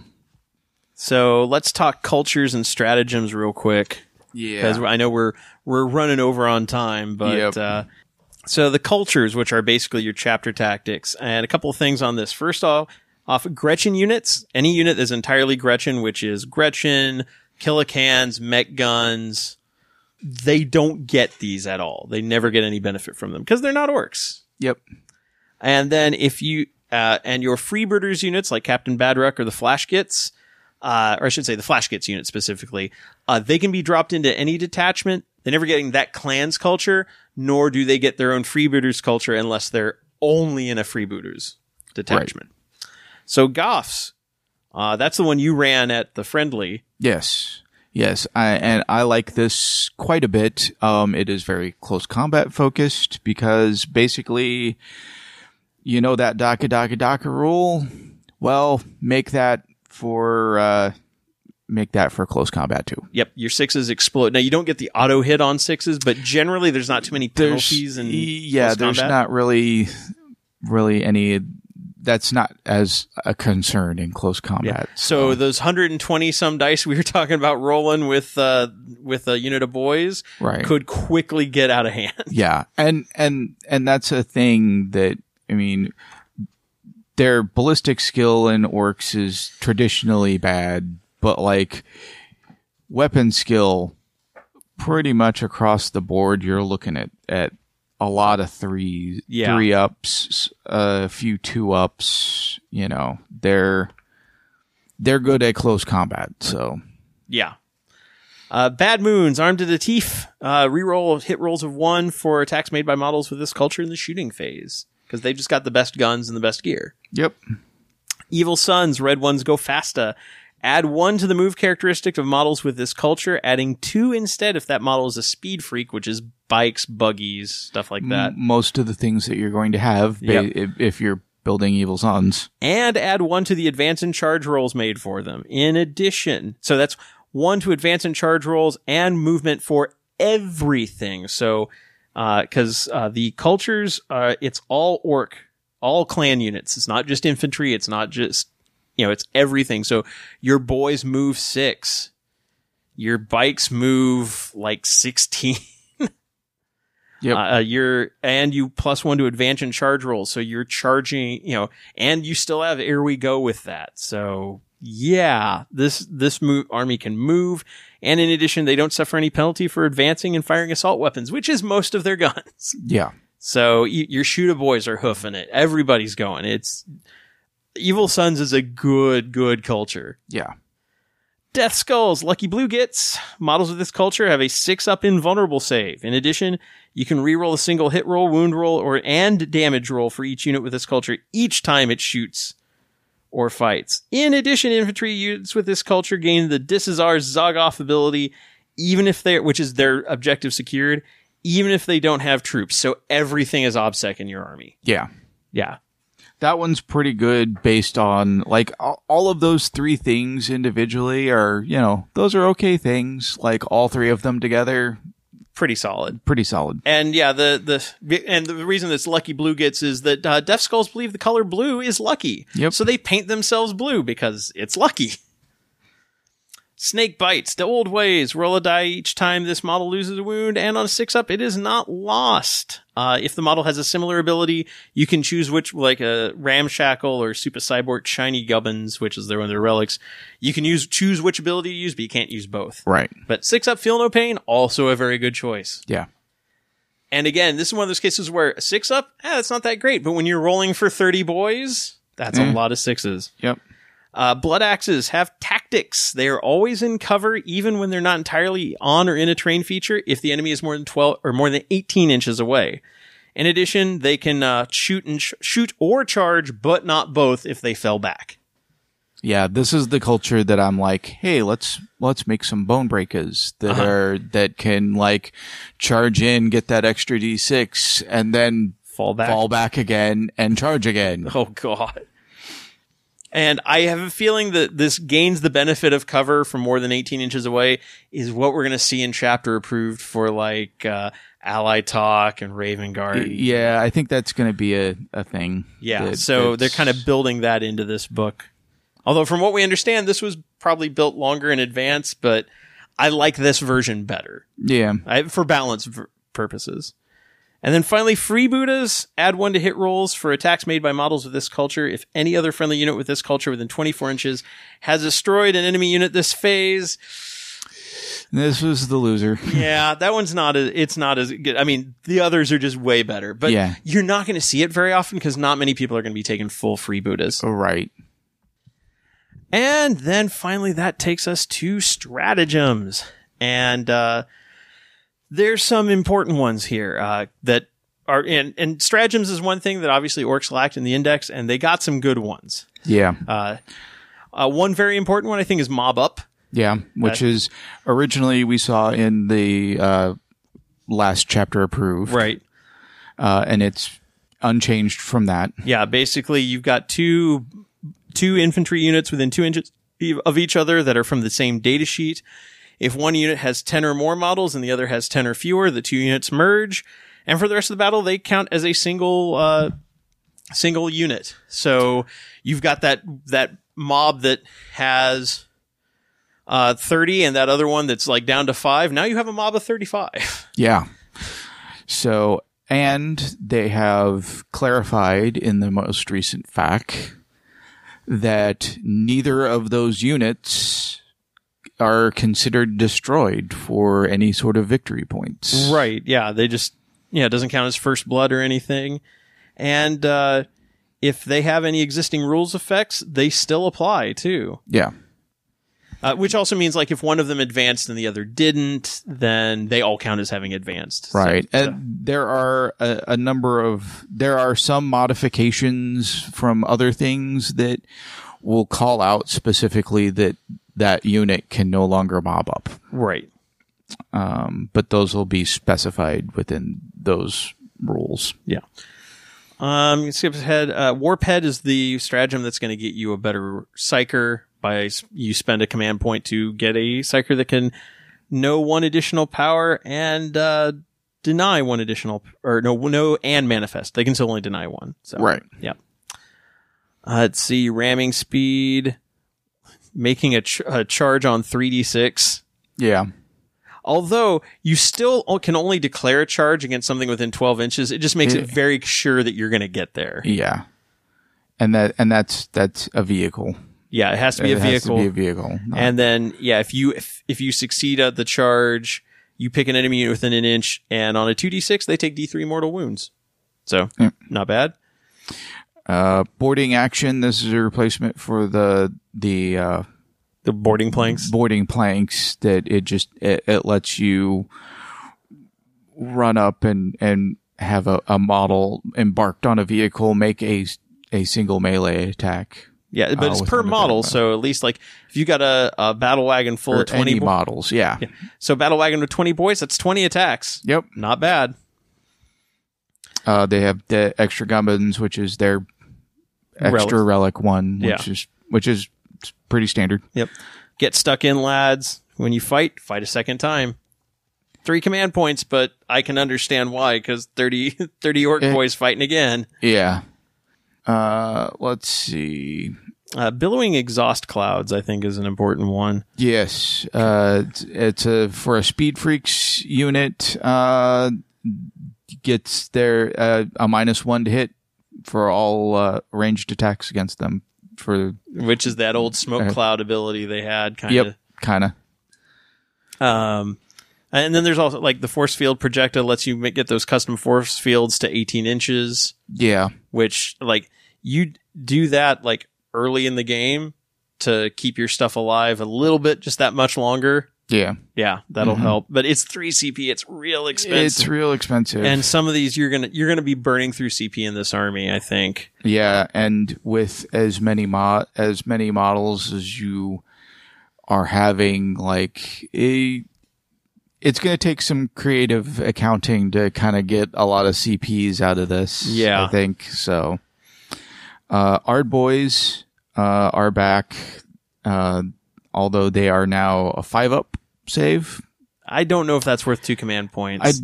I don't think it is. I mean, I probably, like, in retrospect from the experience of playing, and this is probably just more anecdotal, like I spent 2 CP to make 2 units of Scar Boys in the army that I was playing at the Renegade Friendly. Uh-huh. Which is what, +1 strength. Plus 1 strength. And like just the armies that I faced up against, that really didn't make it much of a difference at all. Because you were already stronger than them. Because I was already either stronger or much weaker than all the models that they had. Yeah. And so the Ard Boys, like making 1 unit of Ard Boys probably actually would have made a difference. Yeah. So, but still 2 CP for 1 unit is pricey. Yeah. But then more DACA. I like more DACA. Makes that DACA go off on 5s and 6s. Yeah.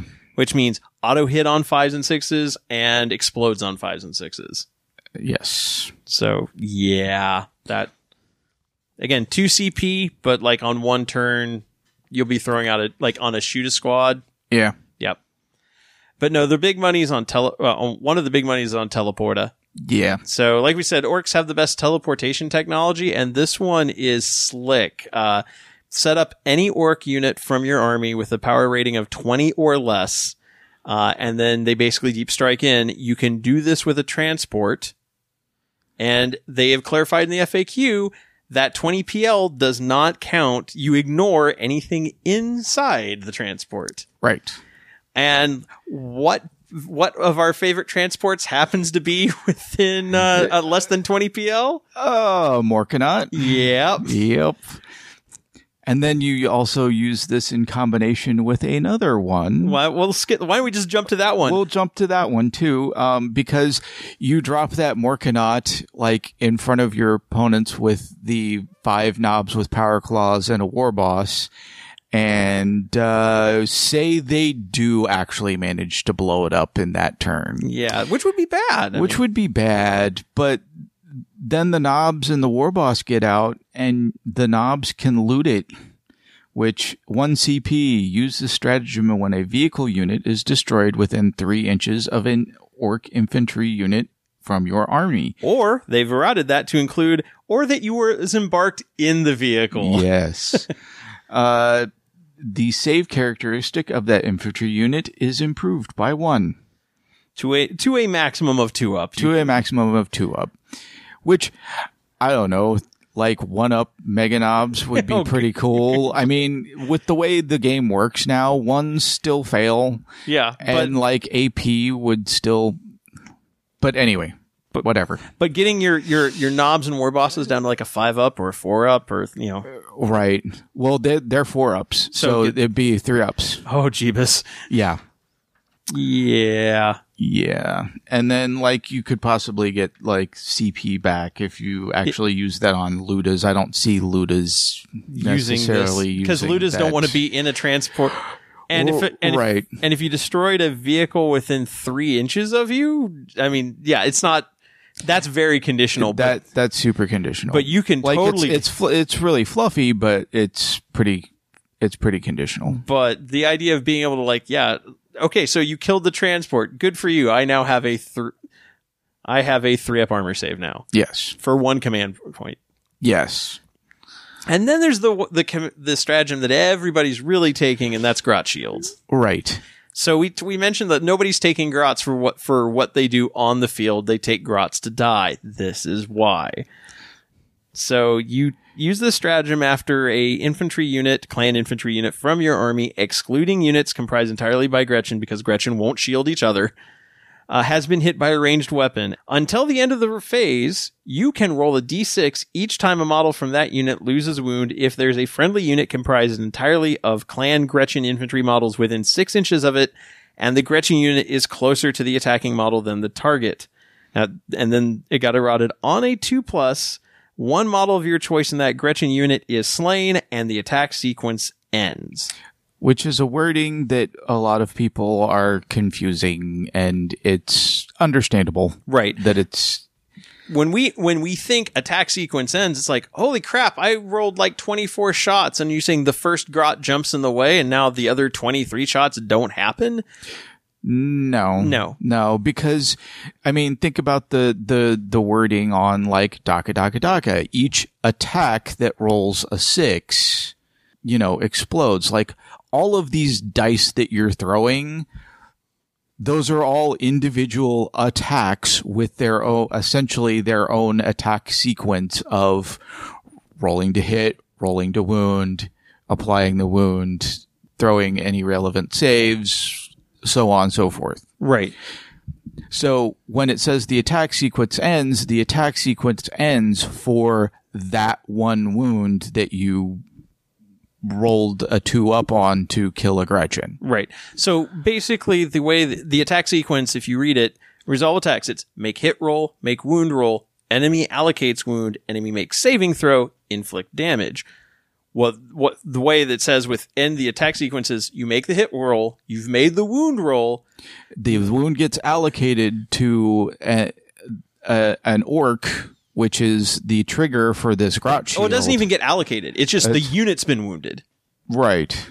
Because they changed it. The errata says, when a unit in your army has been hit by a ranged weapon, you can roll a d6 each time an attack made with a ranged weapon wounds that unit. Okay, yeah. So they've rolled the hit, they've rolled to wound, and that for that hit, and now you do the Grot Shield, you roll a d6 on a 2-up, you don't go any further. You don't allocate the wound. You don't save it. You Right. don't determine damage.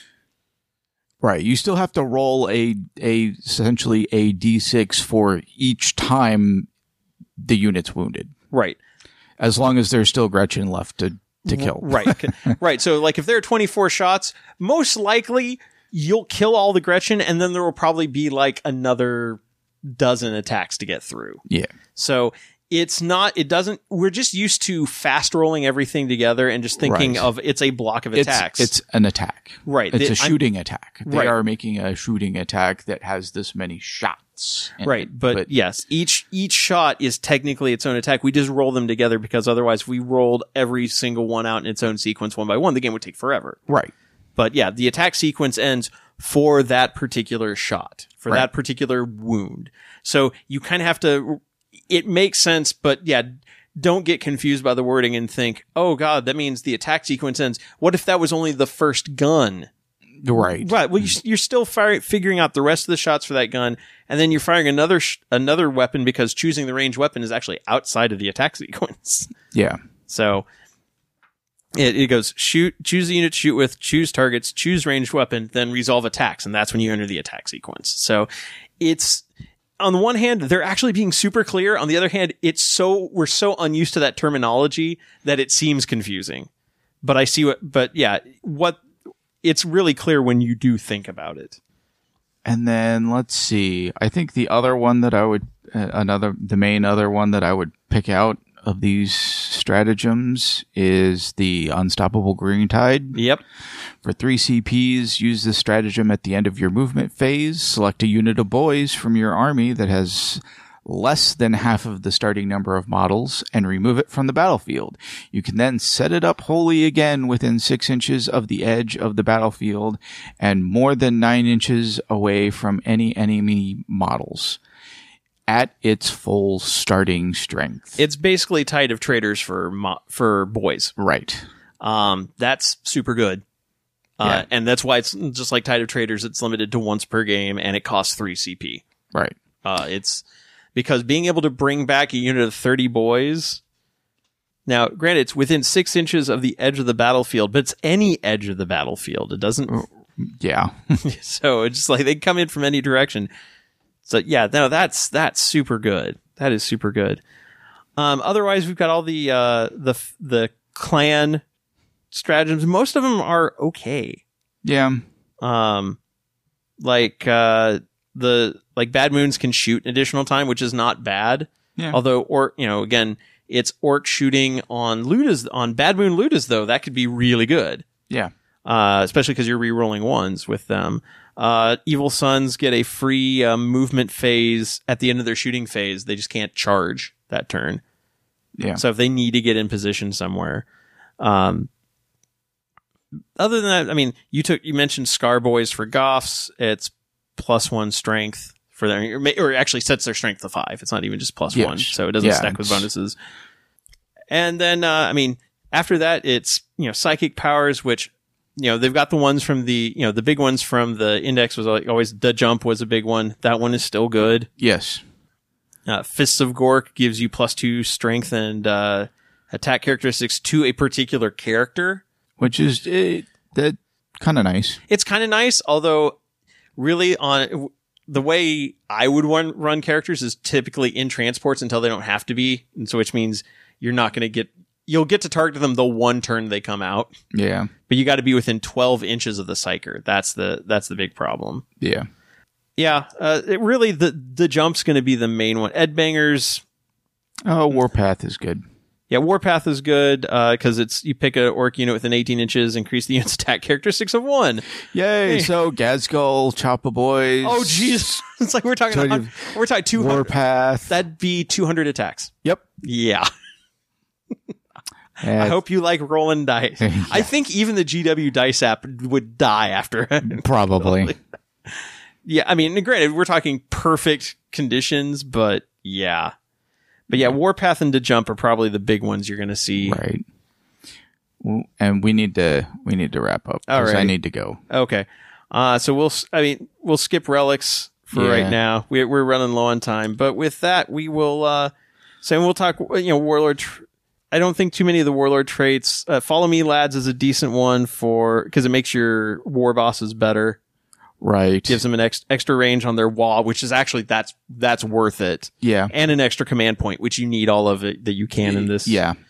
Blood Axes have the, whenever you, roll a dice for each command point you spend using stratagems, on a 6, that command point is immediately refunded. So there's your command point regeneration. Although I kind of like Goff's, +1 attack on your warlord. Evil Sons, which they actually added another thing in the errata to that one. on the proper killie. In addition, armor penetration, so your AP improves by 1 also. Yes. That's much better. I mean, Yeah. +1 attack was good. +1 attack, -1 AP, even better. Yeah. Evil Sons, being able to charge, your warlord and friendly Evil Sons units within 6 can charge even if they fell back. That's pretty nice. Bad Moons, 4-up invulnerable save. Yeah, I mean, there's some good warlord traits, and I think even though Blood Axes have the command refund, I think that's not nearly as important as it used to be.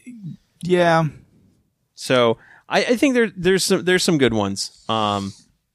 So all in all, I like the Orc Codex. Yes. I think it's got a lot of tools. There's a lot of fun to be had with the stratagems, and obviously we've seen it win a tournament, so it can work. Speed with the army is still a problem because it's a lot of models and a lot of dice, but there's not nearly as much crazy randomness as there used to be, which is good. Yeah. I kind of miss the flavor, but yeah, it's still good. All right. And on that, we're going to switch over to some hobby progress. So I have been really not been doing much because right after Renegade, like I was home for 2 days and then went on Thanksgiving vacation to visit my wife's family. So haven't done much work in the last week or so. And it's also my workspace is in the garage, and we got a blizzard that came in on the Sunday after Thanksgiving. And so for the first part of last week, it's been too cold to work in the garage, even with a space heater. So, it's actually a bit warmer today, so I may get back to working. But I did on my trip, like on our way out of town, there's a Games Workshop store in Chesterfield, which is on the outskirts of St. Louis. And actually, that's, I think, the only GW store in the St. Louis area. So and it was on our way out, and we're like, we need to pick up dinner for the road. And my wife's like, you're going to want to stop at the GW store. I'm like, no, I don't need to stop at the GW store. I don't need to have anything to buy. Oh, no, you want to stop at the GW store. No, I'm good. I bet you're going to go in the GW store. I'm like, okay. And then we partner like, oh, look, there's a Firehouse Subs. I can get a meal there. Oh, look, it's right next to the GW store. She's like, yeah, I knew you were going to go in.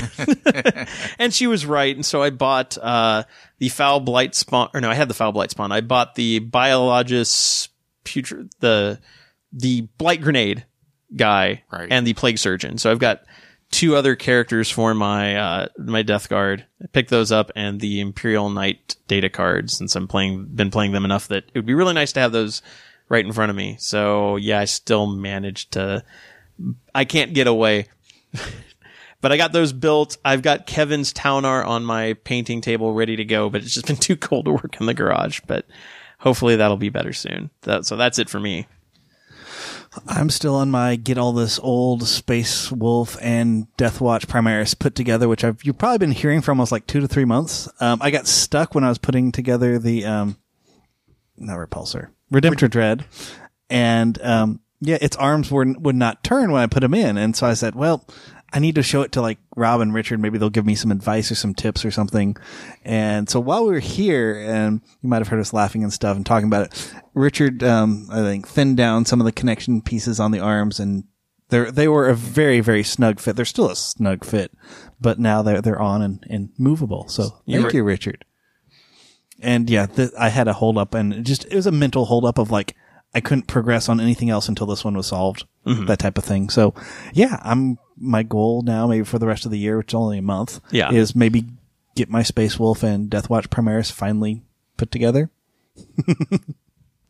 And for me, since coming back from Renegade, I've finally gotten around to starting to put together all the new orc vehicles. I got the War Trike basically put together just the vehicle part itself. I still need to put the orcs on it. And like I'm trying to decide if I want to do any conversion to them or not. But so that's kind of where I stopped with that. And then I started putting together the Megatrack Scrapjet. So that one looks really cool. Looking forward to getting that one done. Cool. And the goal's just to get all the rest of the new work vehicle stuff put together before the end of the year. So then you can add them to your WA. Yes. All right. And with that, I think that wraps up our show. So we'll be back in a couple of weeks. I imagine we'll be talking chapter approved and possibly the campaign book if it's out yet. But I'm pretty sure chapter approved will be out. So I imagine there will be a lot to absorb there, including a new Sisters Codex. So from all of us here at Preferred Enemies, I'm Rob. Dennis. And Richard. Good night, good gaming, and...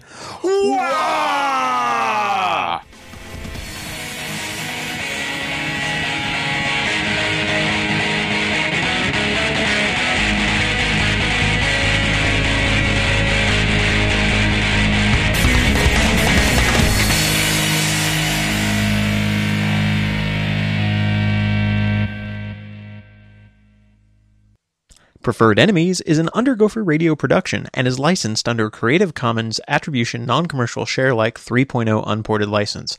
Our theme music is Metal Slug 2 Super Vehicle 001/2 No Need to Reload, originally by Takushi Hayamuda and remixed by Roataka, courtesy of OC Remix. It can be found at ocremix.com.